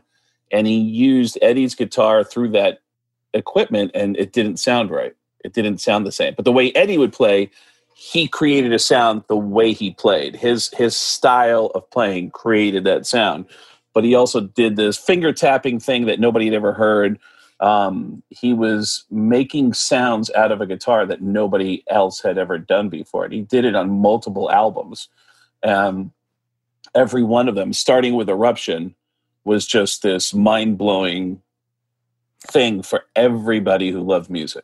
Right. So Eruption, take that song as a great example. And that's was out in 1976 or 70. It was on their first album. Yep. And his guitar solo, like you said, has something like that. There's no notes, right? He's playing. It's almost like how you described when you are learning a new voice, you're finding almost the right notes, the right persona. You're listening over and over to the person. It's almost like you inhabit that person to deliver the voice, and he's inhabiting some kind of emotion, and then it's expressing itself through this guitar solo that really has no notes. It's a sound that he's invented. Eruption is just a guitar solo. It's not. There's no lyrics to it. It's just a guitar solo, and yeah, there's he's playing so fast, and it speeds up, and then it hits this climax that is a sound nobody had ever heard before. And when they saw him play live, they realized he was using both hands to play the guitar at the same time. And nobody had ever thought to play like that. And I guess for Ed, in interviews, he would say, well, I just needed more hands. It just, I was playing and I wanted to get more notes out of my guitar. And I realized, I can just use both hands to get all those notes out. And for him, it wasn't anything crazy. It was just necessity. It's like, well, that's how you get there, is you use both your hands to get all the notes that you want out of it. But nobody else had ever done that before. And then the other part of it was that they're playing a style of music that appealed musically to angry young boys. And it was usually angry looking musicians playing it.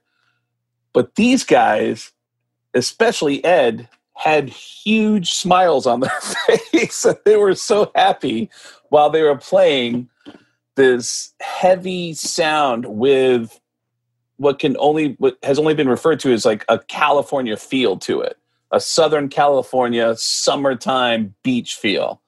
But it was heavy, but it was happy. And it's sort of like they started at an interesting time. It was coming out of that metal hard rock of let's say Led Zeppelin, Ozzy Osbourne / Black Sabbath, Yep. all those guys. But before punk, which was almost like an anti-music movement in some way, or an anti,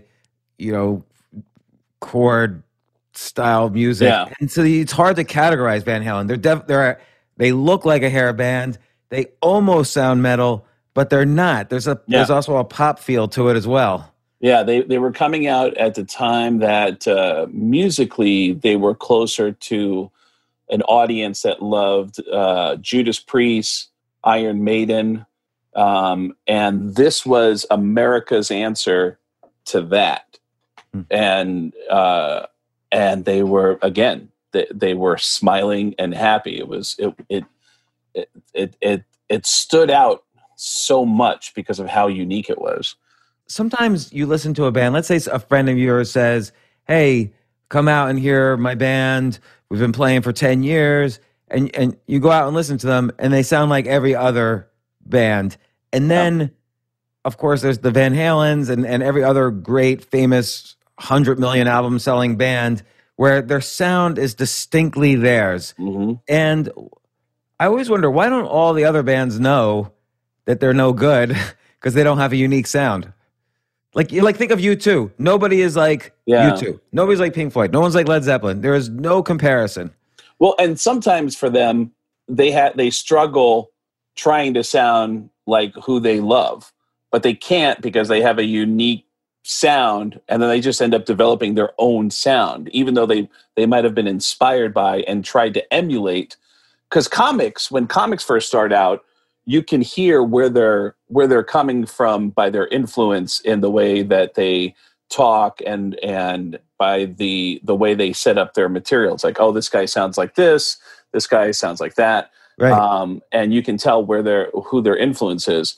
And musically, I'm not a musician, but I hear that a lot from musicians that they are also trying to find their sound. But then there's also, and you can do this in music, you can't do this in comedy. When a sound is really successful, then labels that would put out music would say, all right, we want you to go in that direction because that's selling right now.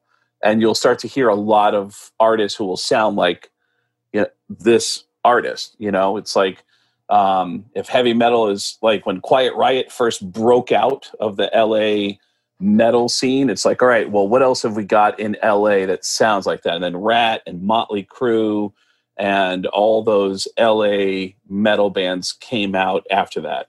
Even in the grunge era, Pearl Jam was that sound, that unique grunge sound. So years later, we got Creed and we got Silverchair and we, bands that if you like that, you'll like this. But Van Halen, again, just had a thing that you couldn't copy because they had the greatest guitar player. I mean, that eruption was such a statement of nobody can touch this.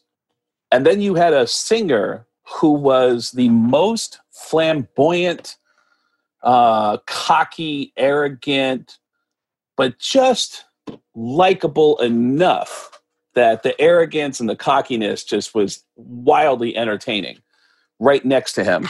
A guy that critics would love to slam, would get joy out of making fun of, but he was standing next to a guy who made this whole thing bulletproof because he was the greatest guitarist that had ever come along. And, it's interesting because he and his brother Alex started off when they were just tiny little kids learning classical music, but by ear, right? They didn't learn the traditional, here's your scales, here's the notes for Beethoven's, mini classics. They just learned it and started improvising around it. Do you think it's a 10,000 hour rule thing, or do you think they just had this like natural, organic talent from the beginning? Maybe a combination of both.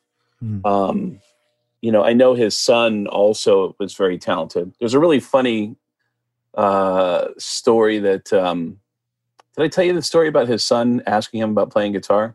No, but I saw it on your Instagram. Ed, when I was living there, Wolfie, his son, was playing guitar now for I think a couple years at that point, and he was telling about how his son asked him, "Hey, Dad, I want to learn how to play guitar." And Eddie Van Halen said, "Okay, all right, well, I'll find somebody to teach you." And he said, "Well, I want to learn from you." And he goes, "Oh, okay, I didn't know. Okay." You know, like greatest guitar player that ever lived. And when his son says, "I want to learn how to play guitar," his first thought is like, "All right, I got to find a professional," you know? And, yeah, I thought that was pretty amazing. And, he starts teaching his son how to play guitar. Behind his back, his son starts teaching himself how to play this instrumental. On the album For Unlawful Carnal Knowledge, there's a track on there called 316. And 316 is an acoustic piece that Ed would play on Valerie's belly when she was pregnant with Wolfie.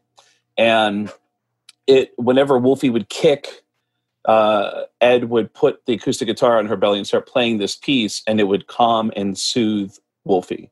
So Wolfie wants to learn guitar. He's got a talent show that he's going to play at his school, and it's going to be the first time he's ever played on guitar on stage.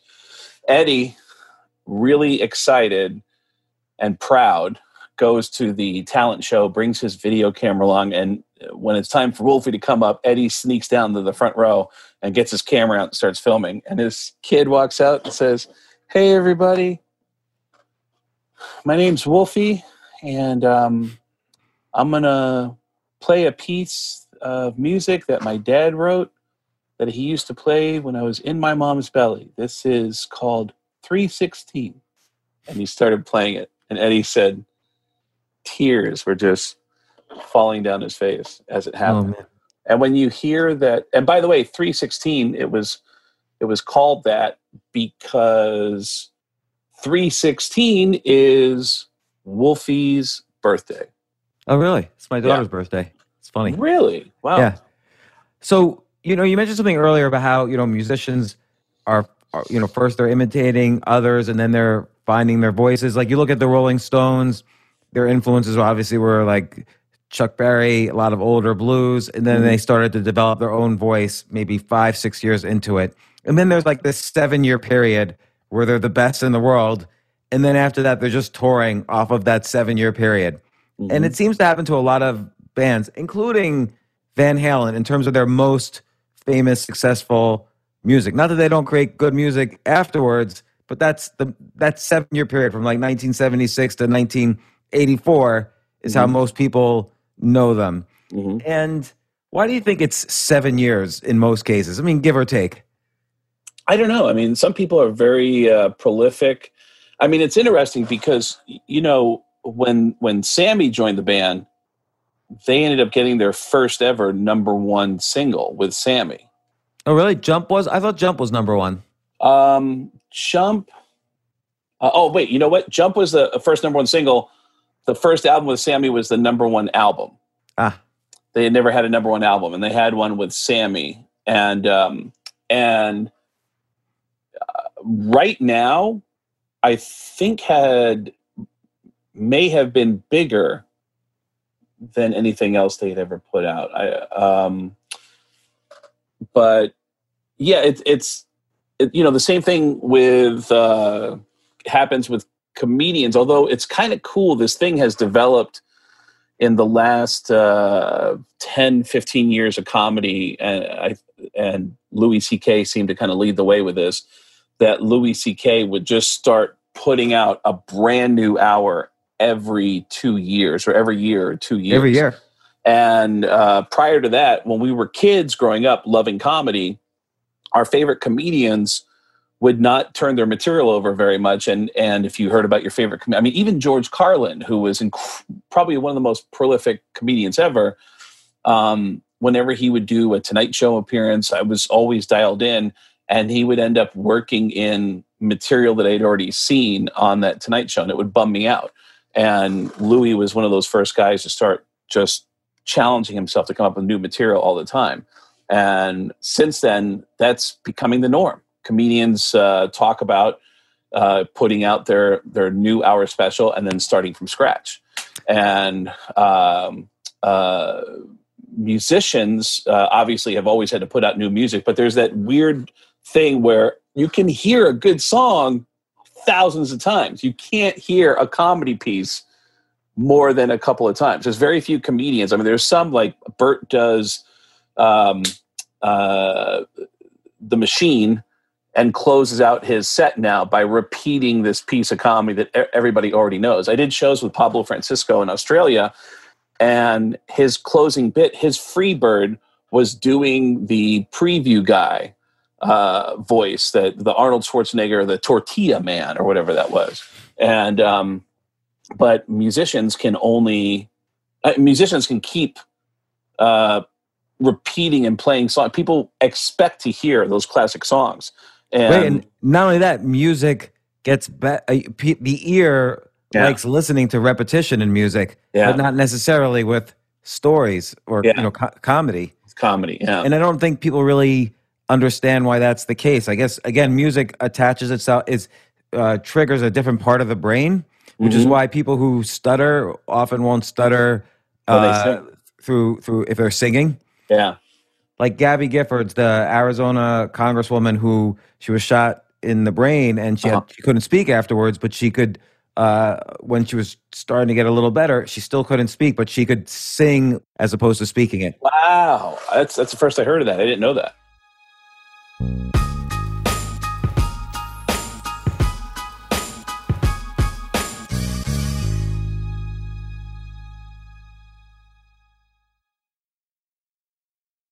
You mentioned how musicians find their voice, comedians find their voice. You know, obviously you had this unusual story and this unusual talent, which is good, I think, in comedy when people bring outside talents into their comedy. It's a good way to establish your uniqueness, but you still have to find your voice. And so what happened? Like, how did you get into comedy and then start finding your voice? I started because I was made fun of and mocked by a bunch of comedians at an open mic in Tucson, Arizona. I did an open mic in 1990 that I just did for fun. Friends of mine had said, "Hey, you're really funny. You should be a comedian." And I went to an open mic and invited 30 of my friends to come watch me, not realizing that you're supposed to prepare material.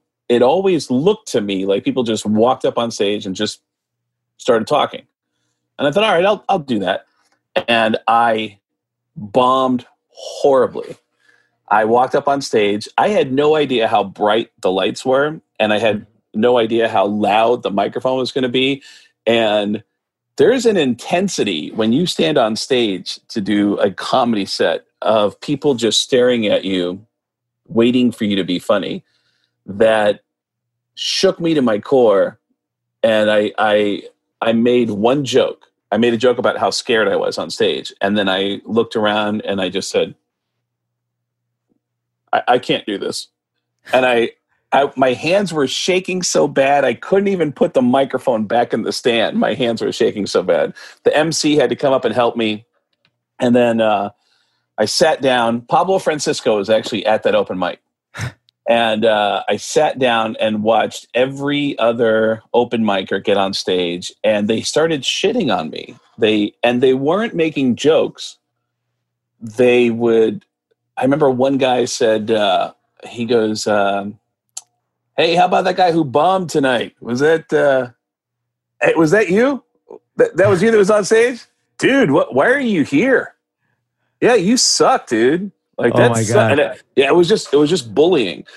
And after that night, it just became this black pit in my stomach for years that I was made fun of in an environment where I really should have excelled, because it's the one thing that comes natural to me. It's just trying to be funny. And it came up, like, my friends would make fun of me for it. I'd be at weddings, and I would stand up at a wedding and say, "Hey, I just want to say a couple words because I've known you guys for a long time. I just want to say," and someone in the back of the room would go, "I can't do this." And I'd go, "Who said that?" who said that? Like my friends would mock me for it. And there was a local DJ in Tucson, long story short, who just said that, he said, I think you're missing your calling in life. And I think you should be doing stand-up comedy. And I said, man, I tried that and it did not work. And he said, well, go to an open mic and you need to just say to yourself, I am funny and I belong here. And I literally said that at every open mic for the next couple months. I would walk in and I before I went on stage, I'd go, I'm funny. I belong here. And then I'd walk up on stage, I'd do my thing. And then I realized it was actually really effortless. And I moved to Seattle to start doing stand-up. And then everything started clicking. I started hitting open mics in 1993 with Josh Wolf. Then Joey Diaz showed up, and then Brody Stevens, and we all started out together, and then we all started going around the country. And I started doing radio at the exact same time in 1993. Then I started working for Howard in 1995. Then I started when I started writing for Howard in 1998. I just thought I should go back home to New York, and I moved back home to New York, where I was born and where I spent the first 10 years of my life. I moved in with another comedian, Mitch Hedberg, and I started writing for Howard. I started writing for Weekend Update.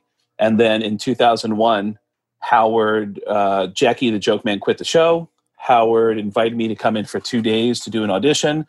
And 2 days turned into 2 days a week, every week for the next 10 months, 8 to 10 months. And then that launched my career. And then I ended up on Sex and the City, King of Queens, Law and Order, et cetera, et cetera. And I've been surviving. I've been able to pay my bills and my mom's bills ever since. Wow. So your mom and when your parents saw that you were doing stand up and also doing these impressions, and they knew, first off, they couldn't hear you, right? So what was that like for them, for you? You couldn't totally express your talent to them, even though your talent was a direct result of coming out of that household. Yeah, they would. Well, it's interesting because I used to do impressions for my family that involved no voices. It was just impressions of, like, if you were our next door neighbor, I would say, okay, this is James walking to school. And then I would do an impression of you. And it would just, I was so dialed into people's body language that I would just do an impression of your body language. And it would kill in my house. I was so hyper aware of body language. And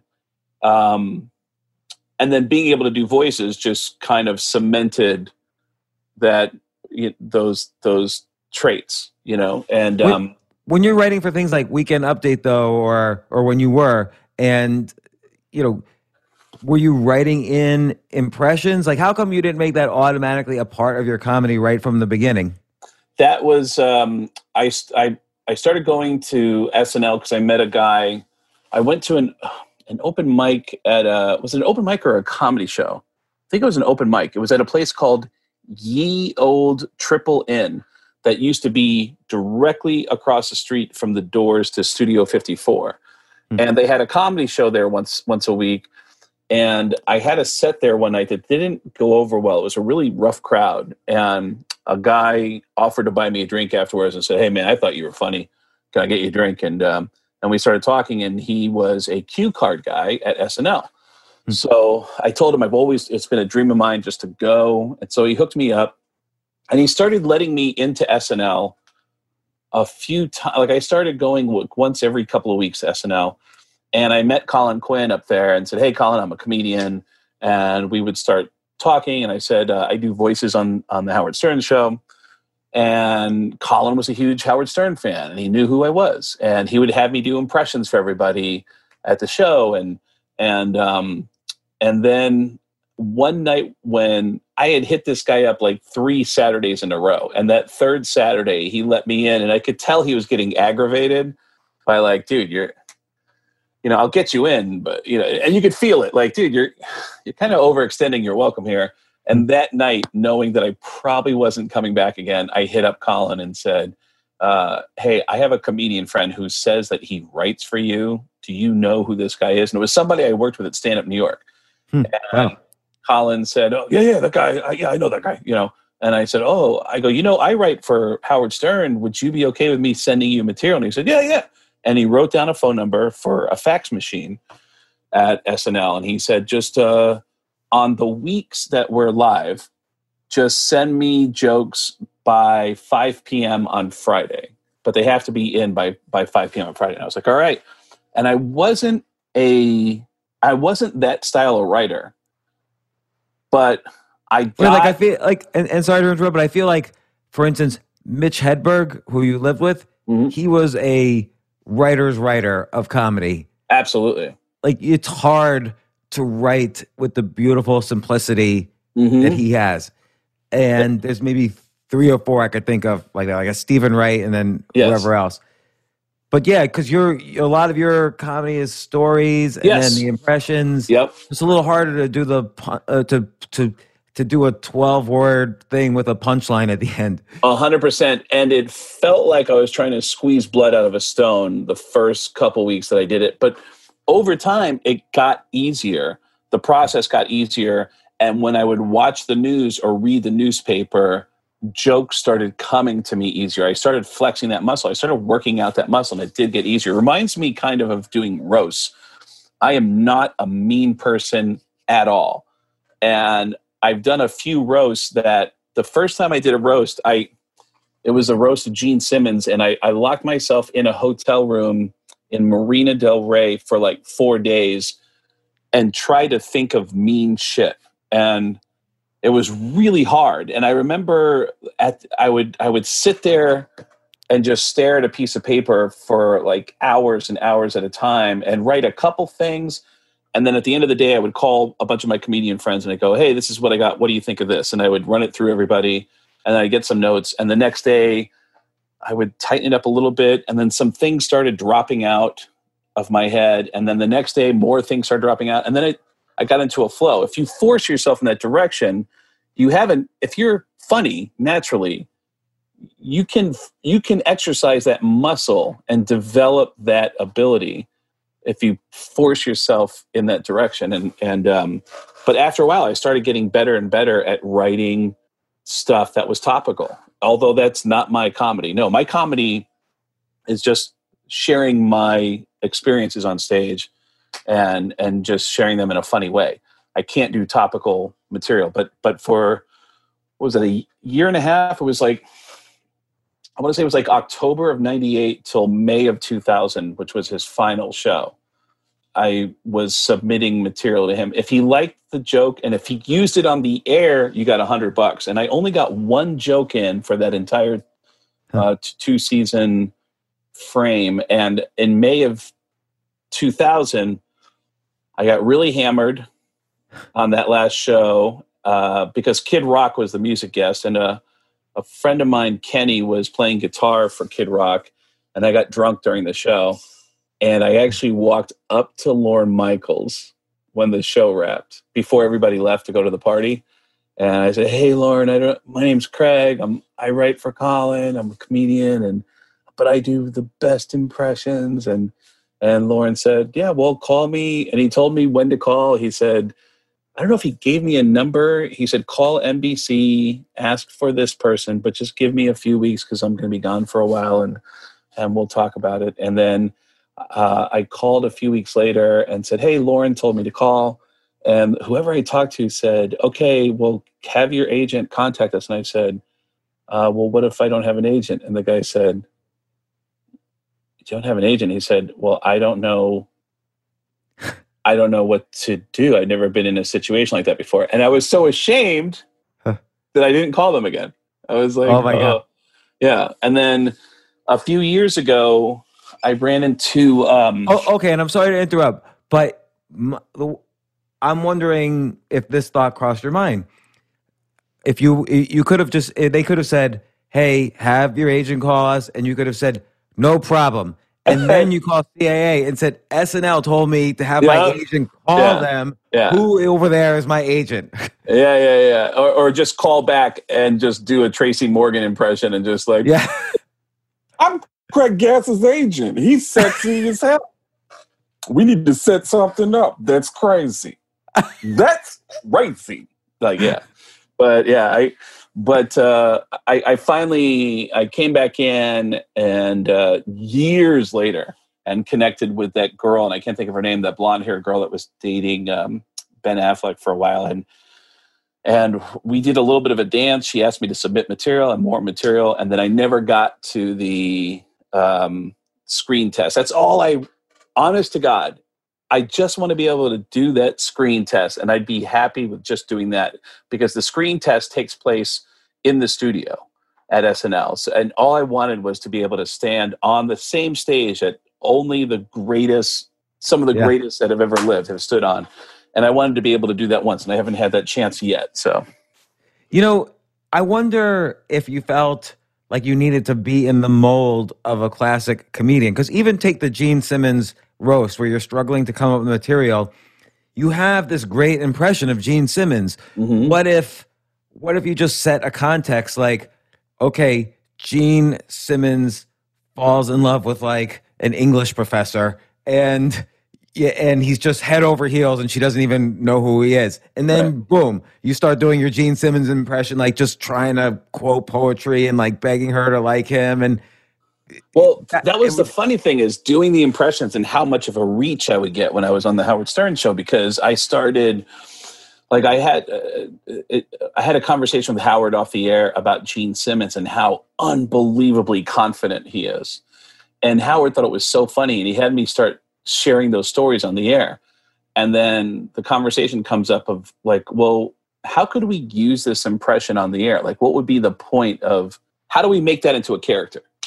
And I started using it on the music guests. Every time the music guests would come in, I would constantly interrupt them as Gene Simmons and try to sell them shitty Kiss products. And which was really disruptive to the music guests, but really entertaining to the audience.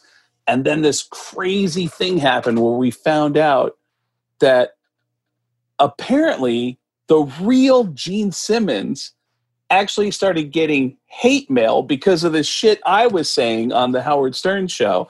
And the real Gene Simmons got on a plane and flew to New York to confront me live on the Howard Stern show, which was this insane moment that scared me to death. But he had a good sense of humor about it. And over the years, I've gone on to perform with Kiss on a couple of these events that they do called the Kiss Cruise, where it's 3,000 of the biggest Kiss fans from around the world on a ship, on a cruise. And it's funny because I went from feeling like I was a target from the band Kiss to now becoming a target from the Kiss Army, which is their fan base. Yeah. Because I made a joke on one of those Kiss cruises that really upset the Kiss fans, that they took very seriously. I met a girl on the Kiss cruise who was like the cruise director. She's really upbeat and peppy. She's like the Julie McCoy of the Kiss cruise.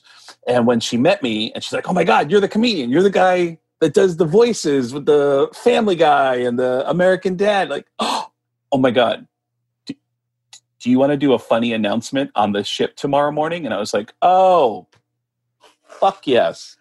Is everybody going to hear it? And she goes, yeah, it gets piped into every cabin.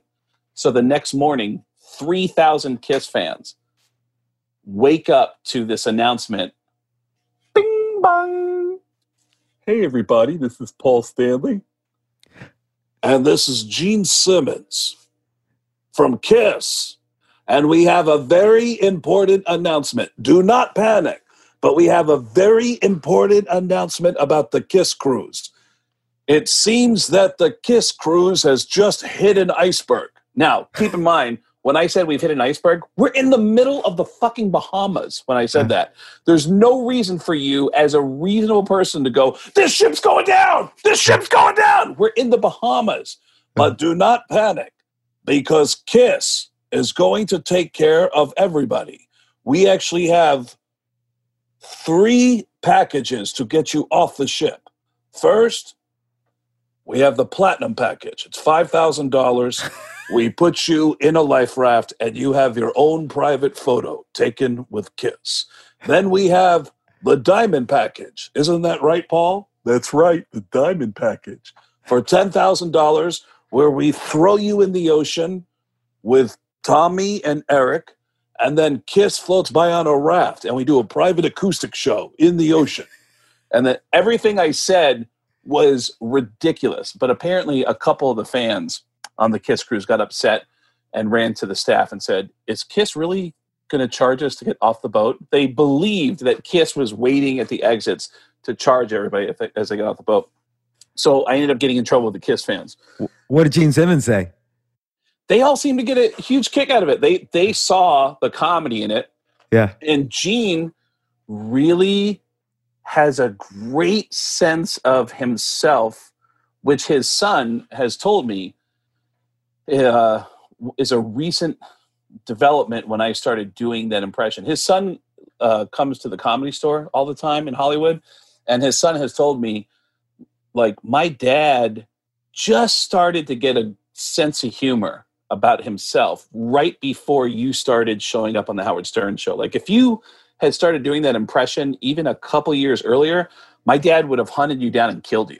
Like, he had no sense of humor about shit like that. But he really started to, like, develop this ability to laugh at himself right about the time that you showed up making fun of, you know, and I'm clearly a fan.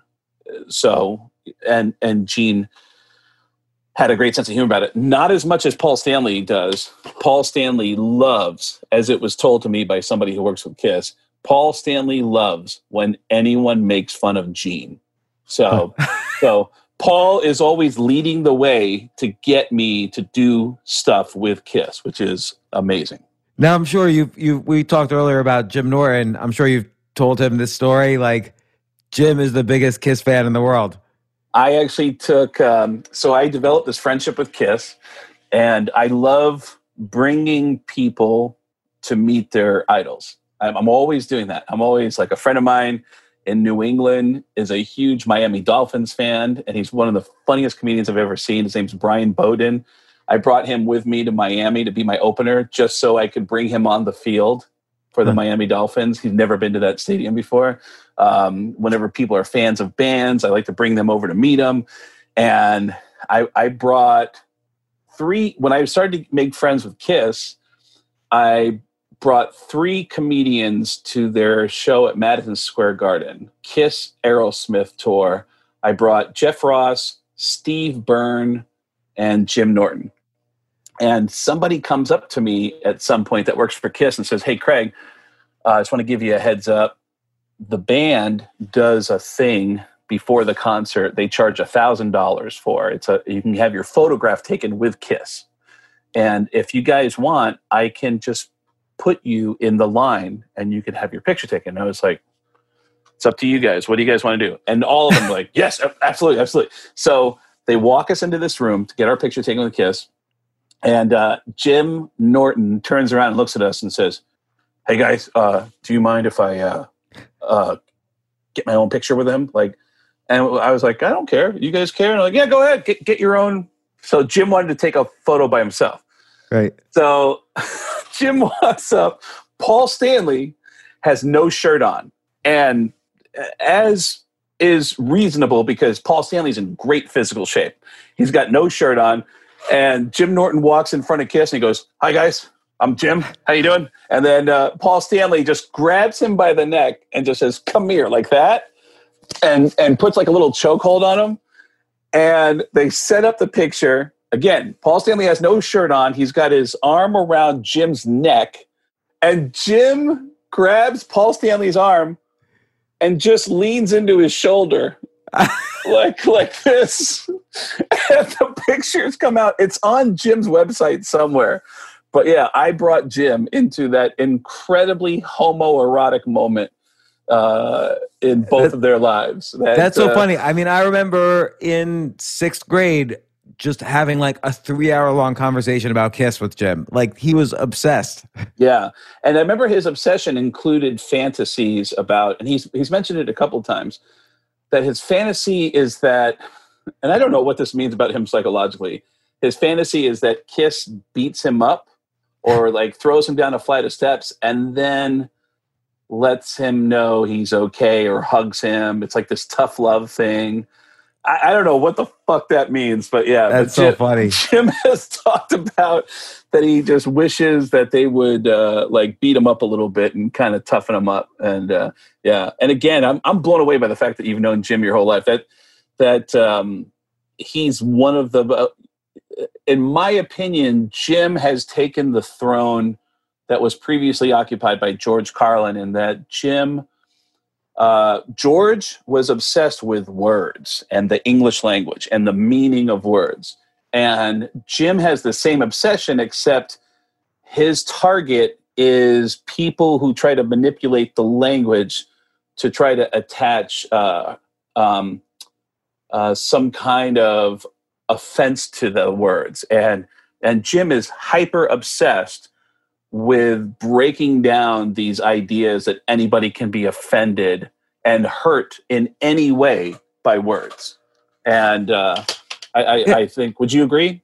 Yeah, and it's interesting because with Jim, it's very much a what you see is what you get. Like he can't be, you can't criticize his lifestyle or whatever. You know, I use that randomly, but he's already said everything.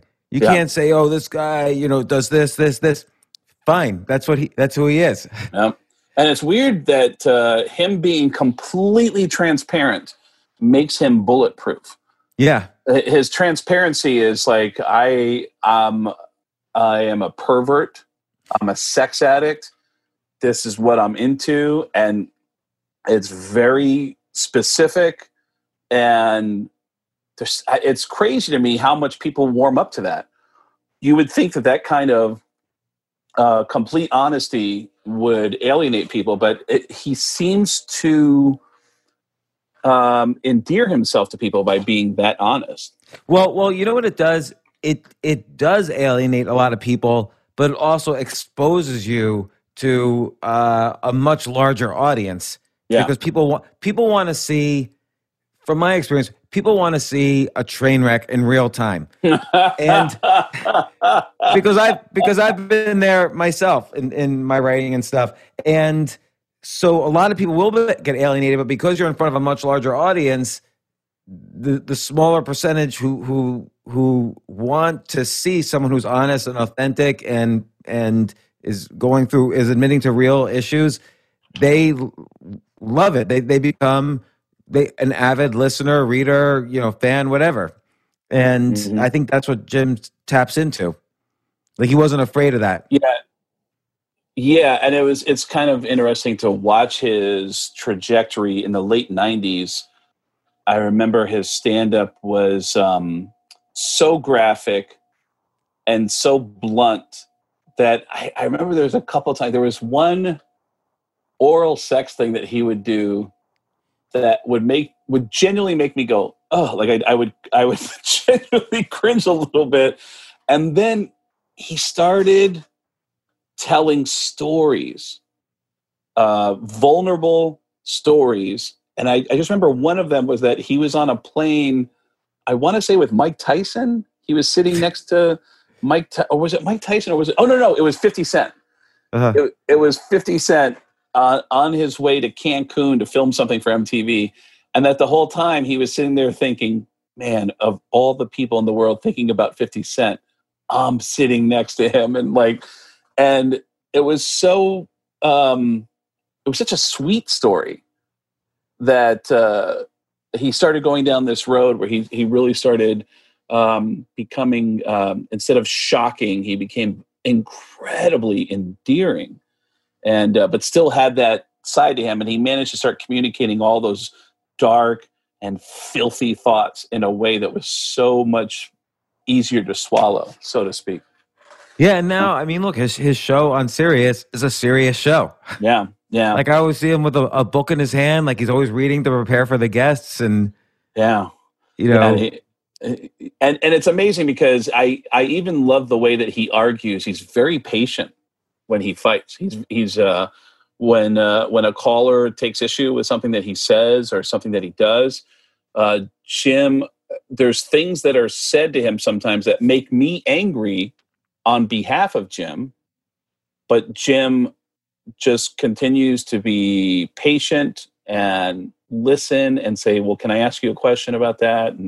And he will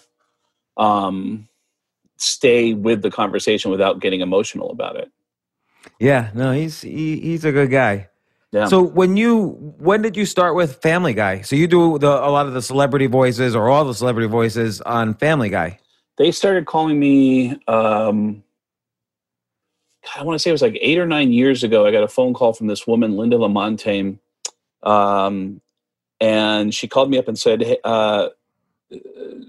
hey, Craig, my name's Linda. I'm the casting director for Family Guy, American Dad, and at the time, the Cleveland show.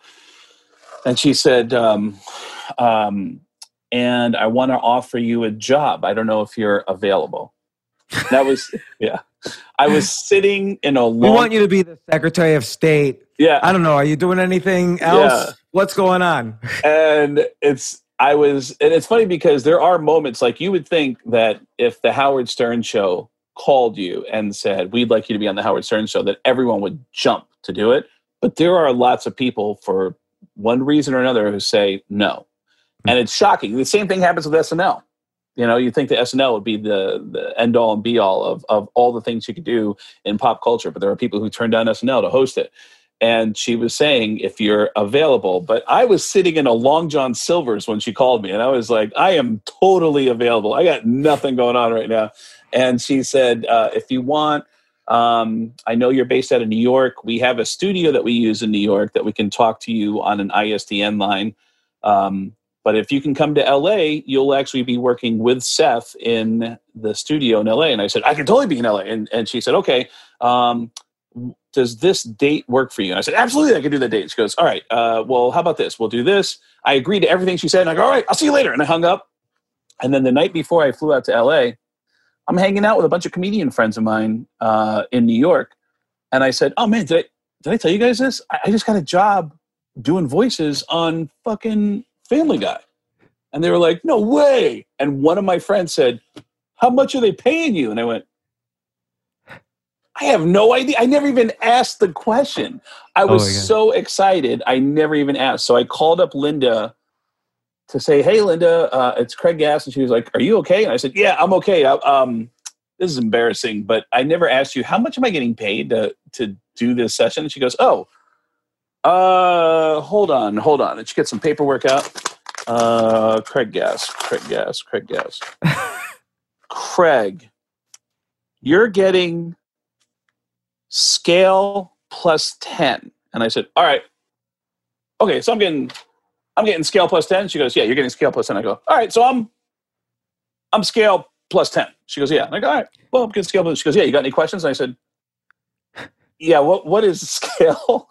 What's scale and 10 of what? And 10 of what? Yeah, and I never, like, I used to do a lot of coke and we would work with scales. And I'm like, but what does this mean for payment? Like, and she had to explain to me that the union that I was a part of had negotiated a deal where every voiceover artist, no matter what, gets paid a minimum that's referred to as scale. You get a minimum amount of payment, and then the minimum at the time was $780, and it was plus 10%. Which the reason why they did that is they gave you the 10% so that you could give that to your agent, so you get to keep the whole amount that you're supposed to get paid. So they're kind of doing you a solid by giving you an extra 10% so that your agent gets their 10% and you get to keep that whole thing.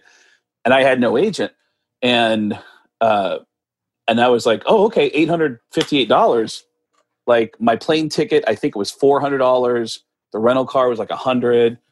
I would have paid them to come in and do the show. And then I walk in, and my first episode that I worked on, I was with Seth, and they had me do, it was just me and him alone for 5 minutes, and Seth kept doing this one line, as Peter Griffin, where he said, "This is crazier than when Al Pacino was a slumlord laundromat tenant." And then they cut to me as Al Pacino, surrounded by a bunch of broken down washers and dryers, going, "You're out of order. And you're out of order. And you're all out of order." And I did that 3 times. And then Seth MacFarlane is running the board. And he goes, "All right, man, I think we're good." But I'm so nervous because I actually think in my mind that we're going to be friends now that we're working together. So I get up and I go, "Hey, so you want to hang out?" And he goes, I go, what do you mean hang out? I go, "I don't know. You want to grab a coffee or something?" And he goes, "I got to work." And I said, "All right.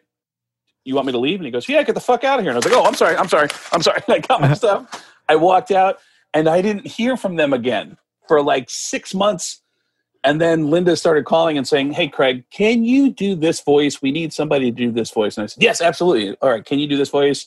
And can you do this voice?" And then when I would hear from her, I would put in the audition. When they approved it, I would come in, and I never saw Seth MacFarlane again. Every time I come in, it's always this guy, Mike Henry, who does the voice of Cleveland and the creepy old guy. And every time I see Mike, I'll go, "Hey, Mike, is Seth around?" And every time I see him, he goes, "Don't worry about Seth. We'll get you out of here real quick." It's like, oh, we'll get you out of here really quick. It's like, yeah, it's so demoralizing and so depressing. But yeah. But that happens all the time. Like, I don't know, I've done like 600 or 700 of these podcasts, and let's say Kareem Abdul-Jabbar or whatever comes on the podcast, and I think, "Oh yeah, I'm gonna call him next time I'm in LA or something," and somebody like that will even say, "Yeah, call him, stop by when you're in LA." I've got many, let's say half the people have said that, and I always call when I'm in LA. Nobody has ever picked up the phone. Really? Yeah, there's been people I felt nervous about. And they'll ask, like, "Hey, how come you don't call?" And I'm like, "Oh, I don't want to bother you," and they'll say, "No, you can call anytime." And, but yeah, I find it hard to pick up the phone and make those calls, but it's been reinforced on a few occasions. They're like, "No, you should call anytime." But what's really bad is I'll call, like Paul Stanley gave me his phone number, and I've only called him once. And I think it was the day after he gave me his cell phone number. And the next day I was jacked up and a little euphoric on espresso and really felt myself. So I dialed Paul Stanley's phone number. He picked up the phone. He goes, "Hello?" And I said, "Hi, Paul, this is Gene Simmons from Kiss." And he goes, "Okay." And I started selling him Kiss products. And then I finally stopped and said, "Hey, Paul, I'm sorry. It's Craig Gass. I just wanted to call and say hello and say thanks. It was great to see you last night." He goes, "I was going to say, you're starting to sound like that fucking comedian now." And I was like, "Oh, yeah." And then the more I heard Paul Stanley talk, the more I was like, I'm on the phone to fucking... And then I just kind of lost it. And then I made up an excuse. I said, "All right, well, I got to take a shit. I'll see you later. Bye." And I hang up. And then, and I felt really anxious. But, it's funny that with comedy, it is a vehicle to meet so many people who you respect and admire. I always remember a moment before I started doing stand-up of watching Eddie Murphy on The Tonight Show with Jay Leno. And Jay Leno went through a guest list that he had seen from Eddie Murphy's wedding. And he said, "Let me ask you a question." He said, "I saw that at your wedding, you had Wayne Newton, Magic Johnson, Tom Cruise, and Prince at your wedding." And he said, "Yeah, that's true." And he said, how does that happen?" And Eddie said, "Well," he said, "I'm a comedian." He said, "Actors feel like the only people who understand them is actors. And athletes feel like they can only relate to other athletes." He said, "But when you're a comedian, everybody likes having you around." And that is 100% true. I have had people from every walk of life that I respect and admire, from musicians to athletes to astronauts who have asked me to hang out with them. And I would not be in their world if it wasn't for stand-up comedy. Because I guess there's again, something primal about humor, right? Mm-hmm. We laugh for a variety of reasons. There's all sorts of theoretical, scientific reasons why we laugh, but the reality is everybody in the world enjoys to laugh. And then for a professional comedian, there's this aspect that some aspect of comedy is noticing the unusual in the mundane. So you could be around somebody and you're going to offer a different perspective than the perspective that they've been seeing every day for the past 3,000 days. And then suddenly you're there and you point out something they've never seen before. And to your point, did you watch that documentary, The Last Dance, about Michael Jordan? I haven't seen it yet, no. There's a moment, and I want to say that they're in the NBA Finals when this moment happens. It may have been the playoffs, but I want to say it was the NBA Finals, where Jerry Seinfeld comes into the locker room for the Bulls. And apparently him and Michael Jordan have some kind of relationship. So he comes in, everybody in the Bulls is excited to see him.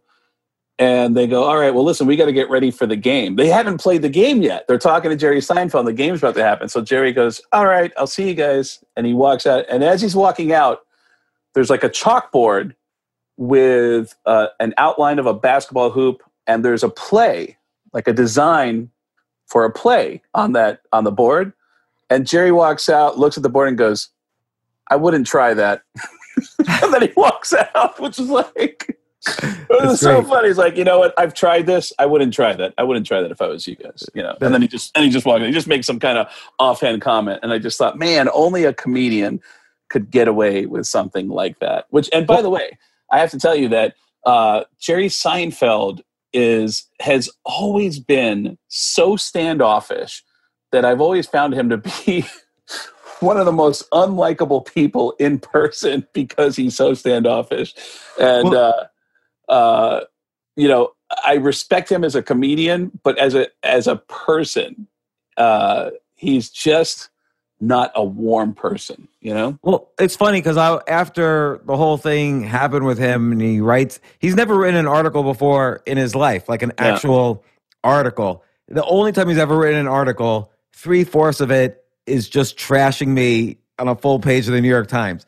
And so then somebody from like E! Entertainment News calls me up and says, I'm doing a segment with them. And they say, well, if Jerry Seinfeld was here right now, what would you say to him? And I said, well, take the name Seinfeld out of this for a second. If you wake up one day and you realize that some random person just eviscerated you for an entire page of the New York Times, are you going to be eager to talk to them? You'll never talk to them. You would walk away from the guy. So that's what I would do. You got to be honest to yourself and ignore the fame part. Yeah. But the flip side is I'm reading his book now, Is This Anything? Where he has every joke he's ever worked on since the 70s.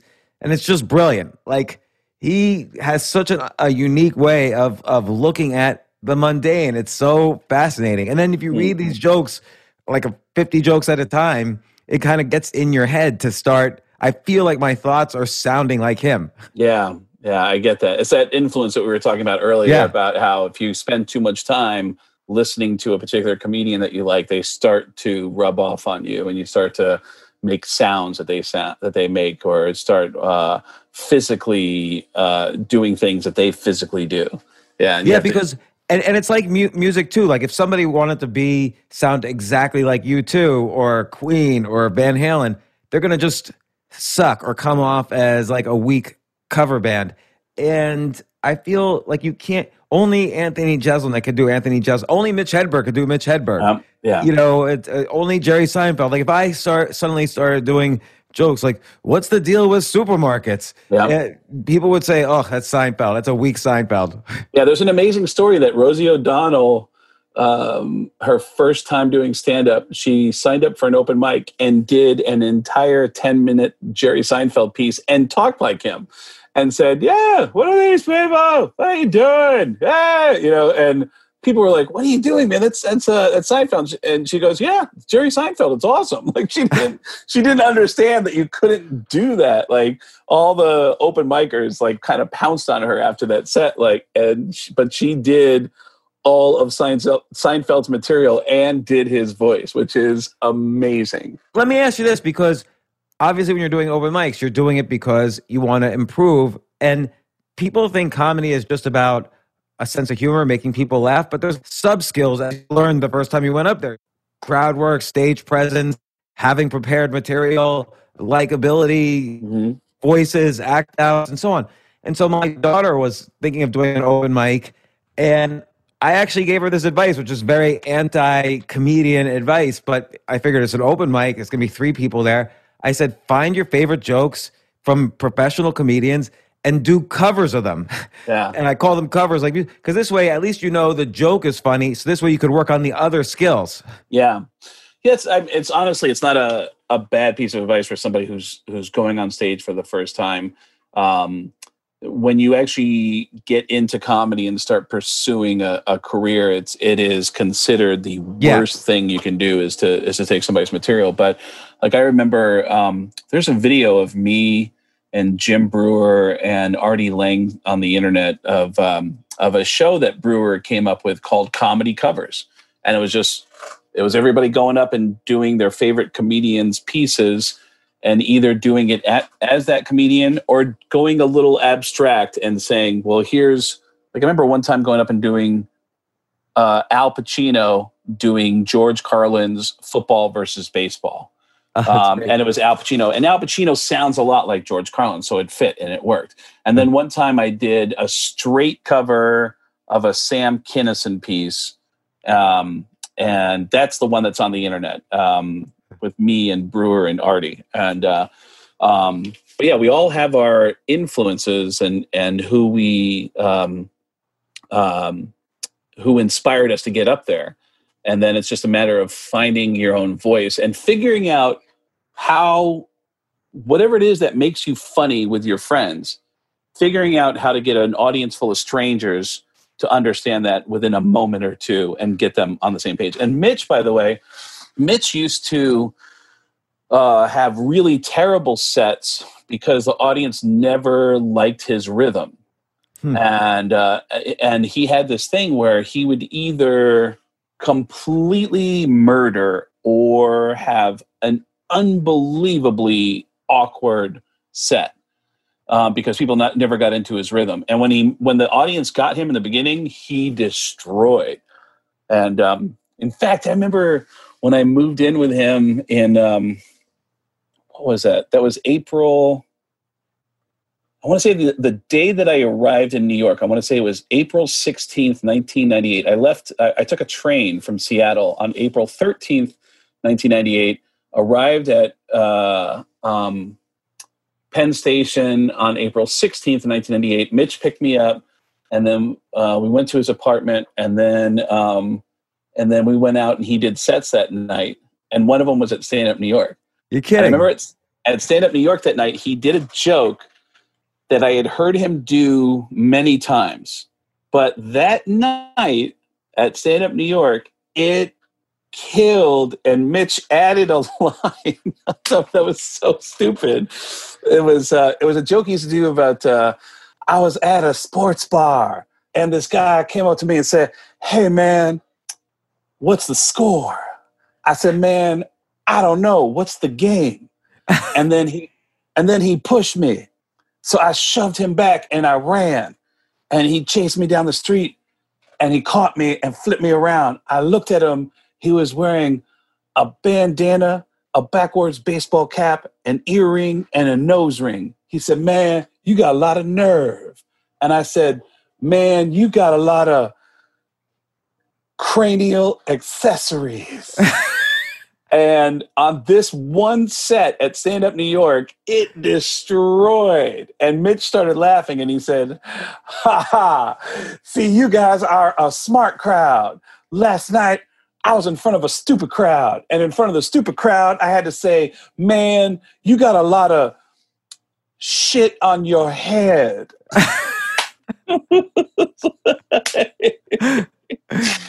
get fucking killed. I never heard him use that secondary line ever again. So how do you think he comes up with a joke like that? It's like almost like a Rubik's Cube to come up with something like the whole joke.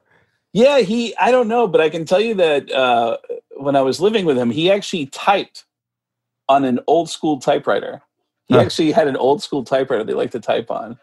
And man, he was so red hot, man. And I wasn't with him when this happened, and he actually was so humble, he would have never told me this story. But one of his friends told me about Mitch got a big gig in a big theater back where in his hometown in Minnesota, opening for Dennis Miller, and Mitch leveled the place. And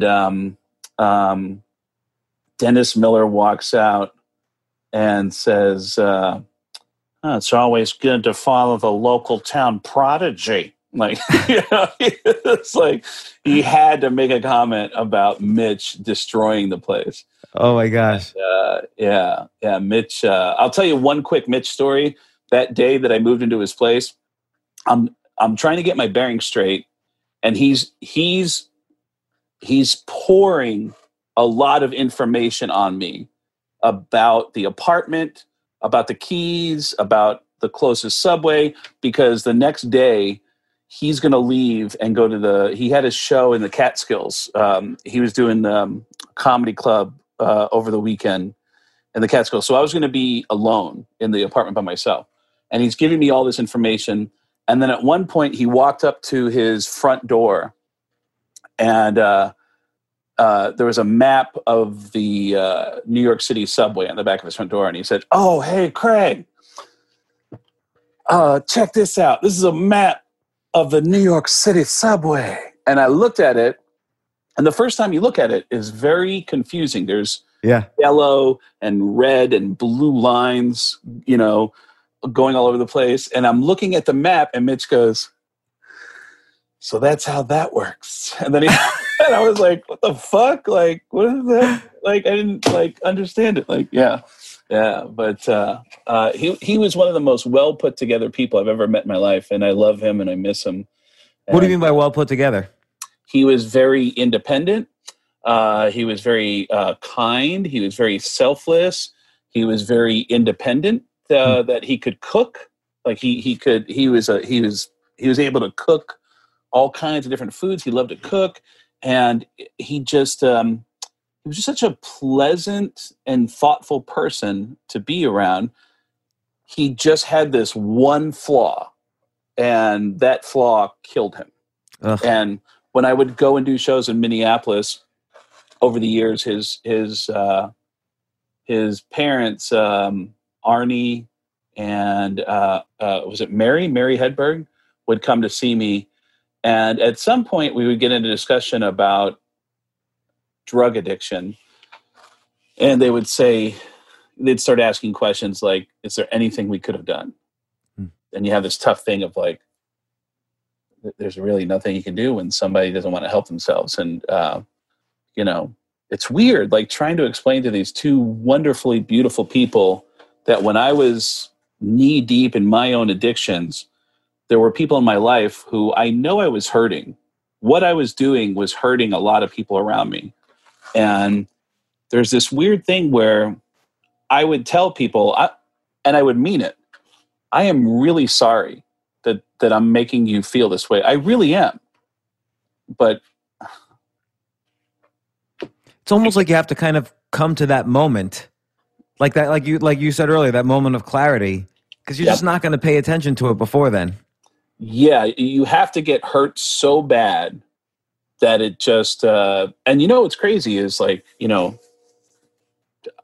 those last so many years of my life, I mean, I was there.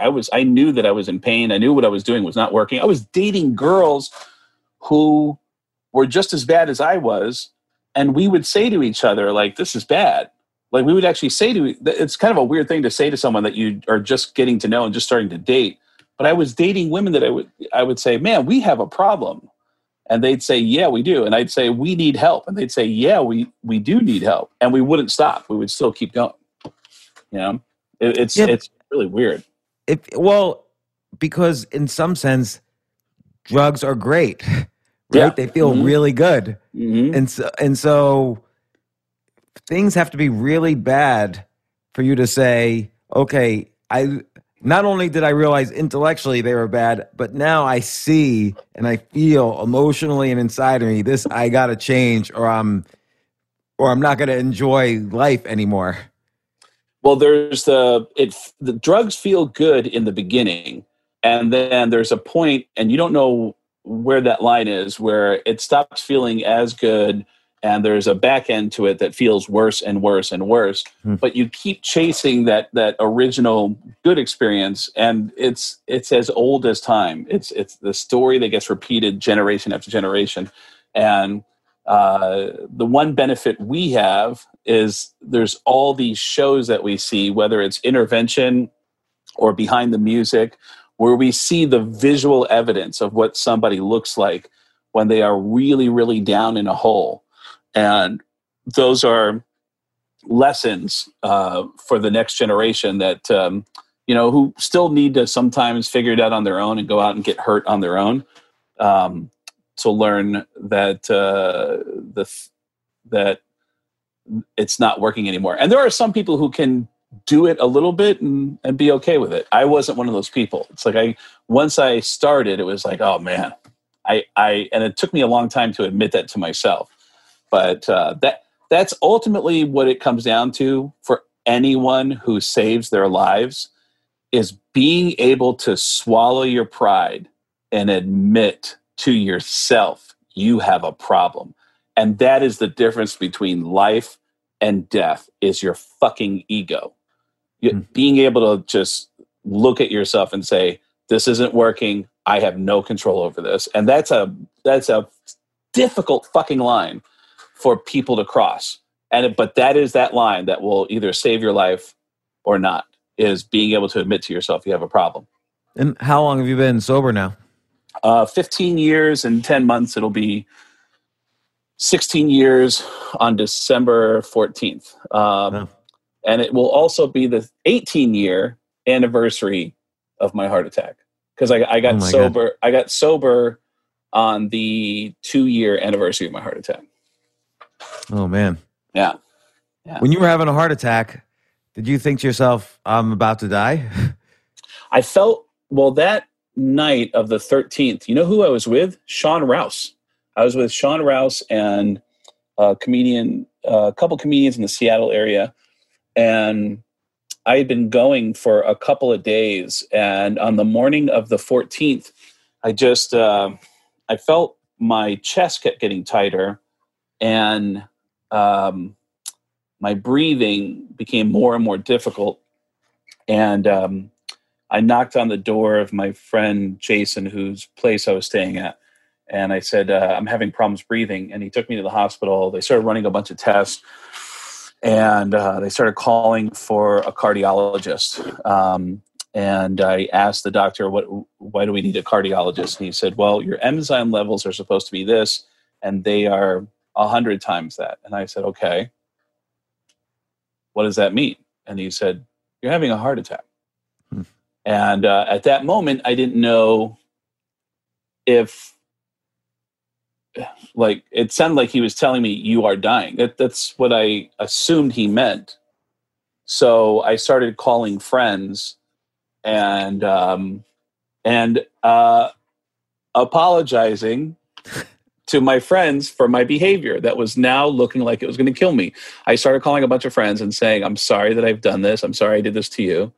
I don't know if I'm going to survive this, but I want you to know that I love you. And I actually was holding my friend Jason's hand the whole time. I was calling people and crying and telling them I'm sorry. I'm sorry for being a fuck up. And that experience, I survived it. And how'd they respond? How did your friends respond? It's really weird. They all just said, I love you. And, they tried to support me by, and try to say positive thoughts. You're going to be okay. But I was in the hospital for over a week, and they actually checked me out of the hospital, I was in Seattle, but living in New York at the time. And when they checked me out of the hospital, it was the day that I was flying back to Seattle. So I had about 8 hours to my flight. And I got out of the hospital and got together with a bunch of friends of mine who gave me this kind of intervention / pep talk. Like, we're worried about you. We don't ever want to see you go through this again. And I said, believe me, I don't ever want to do this again. I trust me. That was a horrifying experience. And we all separated, and I got in my car, and I had 5 more hours before my flight left. So I decided to drive into downtown Seattle to just kill a couple hours. And on my way into downtown Seattle, I started thinking about going to the comedy club that I started at, the Comedy Underground.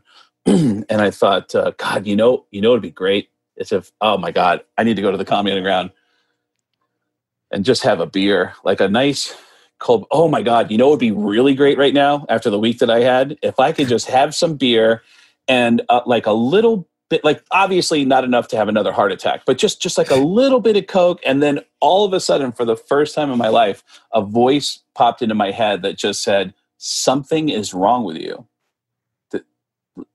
Something is wrong with the way you think.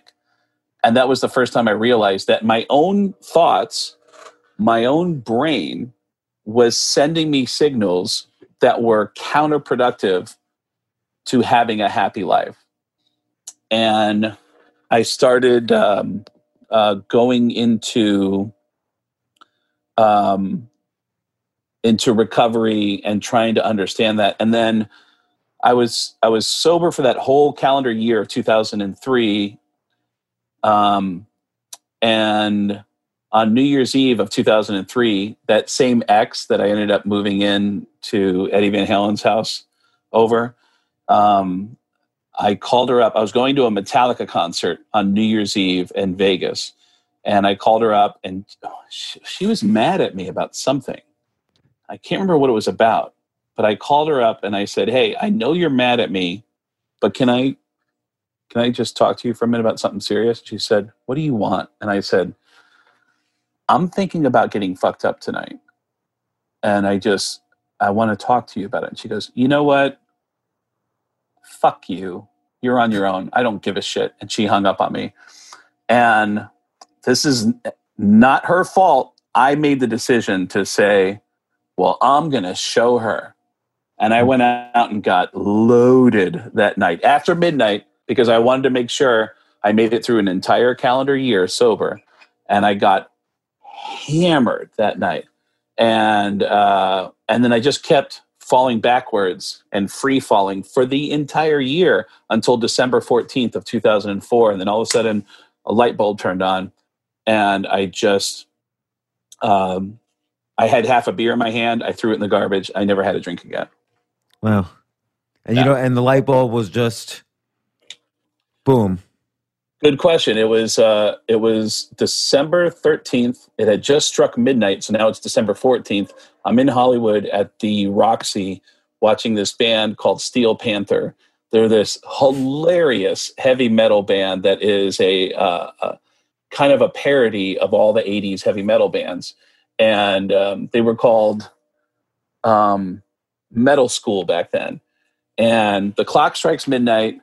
And I had a plan, like, I know I need to get sober again. I had a plan to just finish up the year and go hard and then just get sober on January 1st, because in my mind, January 1st is just an easy day to remember. When people say, hey, when did you get sober? I'll be like, January 1st. Like, for some reason, I wanted it to be an easy day to remember. So I used that as an excuse to just keep getting hammered.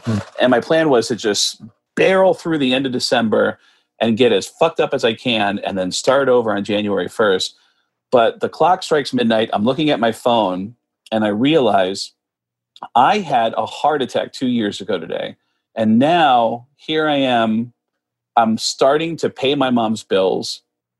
I'm circling around opportunities where I could literally take care of my mom for the rest of her life if any of these opportunities start to work out. And here I am, drinking for no other reason than it just feels good, and it feels good to my ego. And it's incredibly selfish. Like I just want to feel cool in my brain. So that's why I'm just drinking, because it makes me feel cool. And it was just this massive moment of clarity. And I had never thrown a beer out. I never had thrown a bottle out with beer still in it. And I had half a beer in my hand, and I was a little buzzed. And it was just this unbelievable moment of clarity that I'm being very selfish. I can be a great asset to my mom. I can really help my mom. And here I am, just trying to feel cool. And it was so crystal clear. And I threw that bottle out, and I never drank again, never drank or did drugs or anything again. And I am the kind of person that Coke was my problem, but I can't do anything else because it will lead back to Coke. So I didn't really, I'm not an alcoholic, but if I drink, I will end up doing Coke. So if you're going to get away from a drug, you have to get away from all drugs. So let me ask this, and this is a weird sort of question. Since you got sober, what have you lost as a result of doing that? Like, did you feel, oh, I'm not going to be as funny, or I'm going to be more nervous on stage, or I'm going to be more inhibited? Well, I learned some things along the way, and that's the same thing that happens to all musicians, all comedians, actors. You have a fear that somehow this thing helps you along. And that is just as false as the idea that you look and sound cool when you're drunk. And I am so thankful that I had a friend say this to me. But one night I was in Tacoma and doing a set in front of a really rowdy crowd.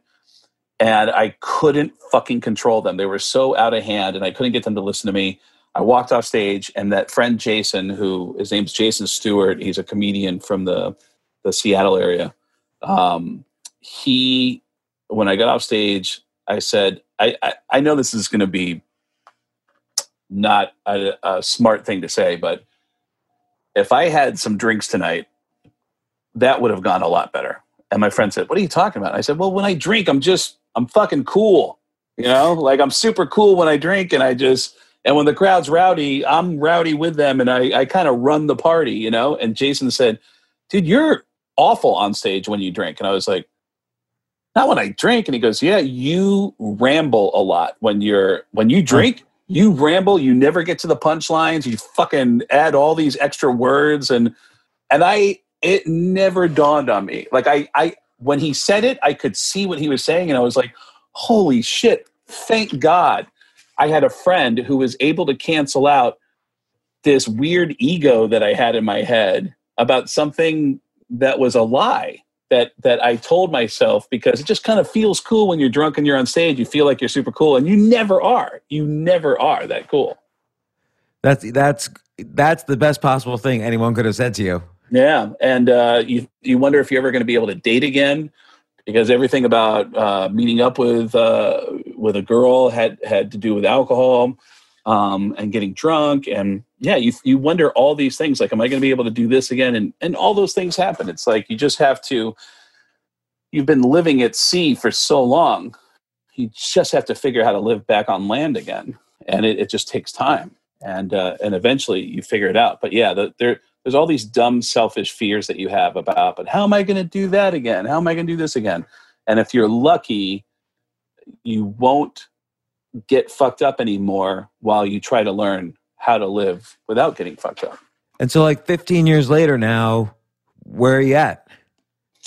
What are you up to? Well, 15 years later now, it's being there for people who are looking for the same kind of answers, and being available for people who need help, like people were for me.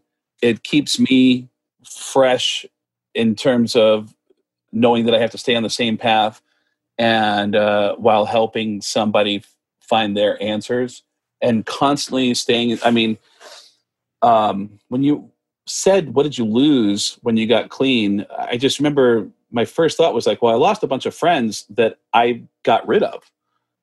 I just realized there are people in my life that are like, I just had to like just clear out, because their only role in my life was getting fucked up with me.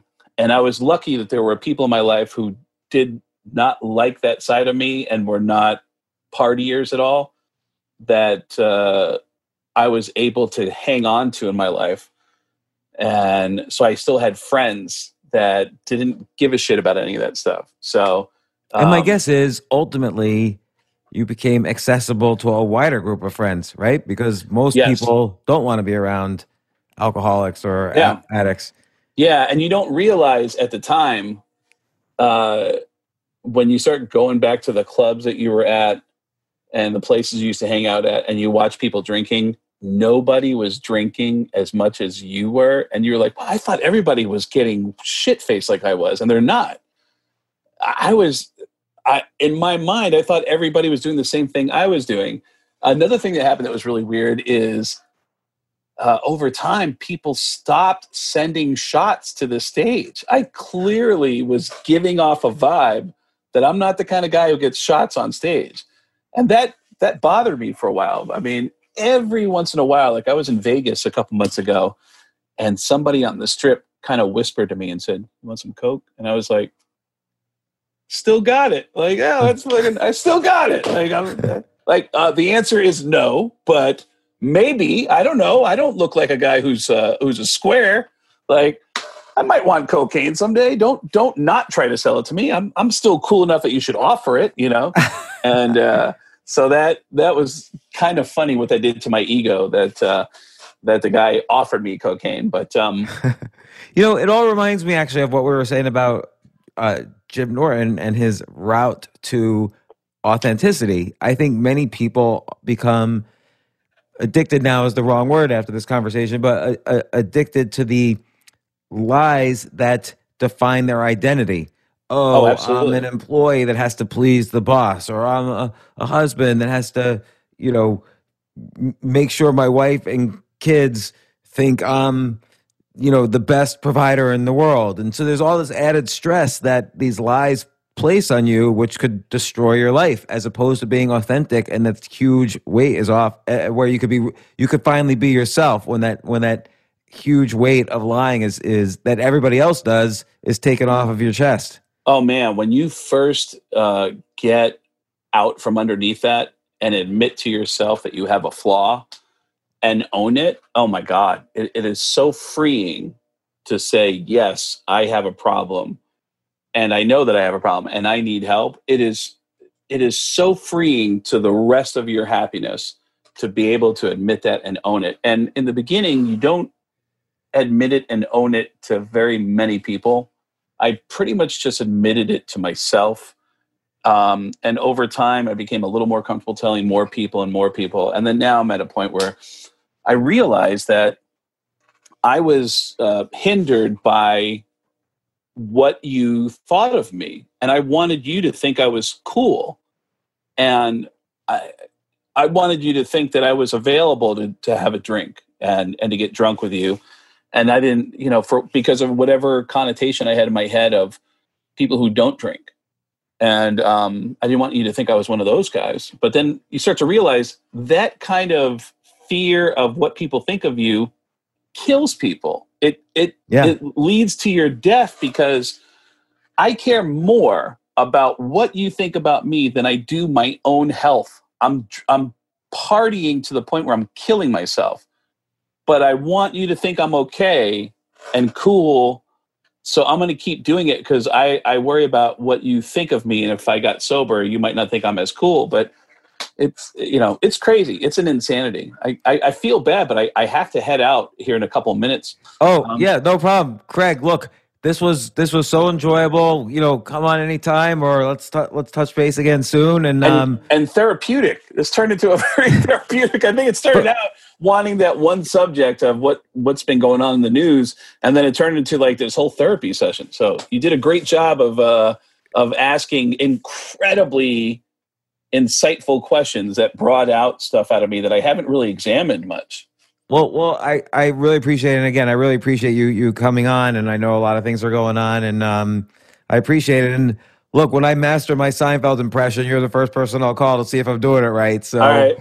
Perfect. Yeah. And we'll call this episode "The Fuck Happened to Craig," because there was like so much that I just poured on you and so much that I vented to you about. But man, you really did ask questions that really probed in the exact space that I needed for you to go, for me to say what I had to say. So No, I appreciate it. And look, I appreciate you coming on and have fun. And look, let's talk soon. If we're ever in the same city, let's hang out. all right, you got it. And hopefully I will be back there soon. Oh, wait, you're in Florida, right? Yeah, hopefully I'll be back there soon as well. Yeah, let's hope so. All right, let's all say a big prayer for that. Thank you. I'll see you, James. Thanks, Greg. Talk to you soon.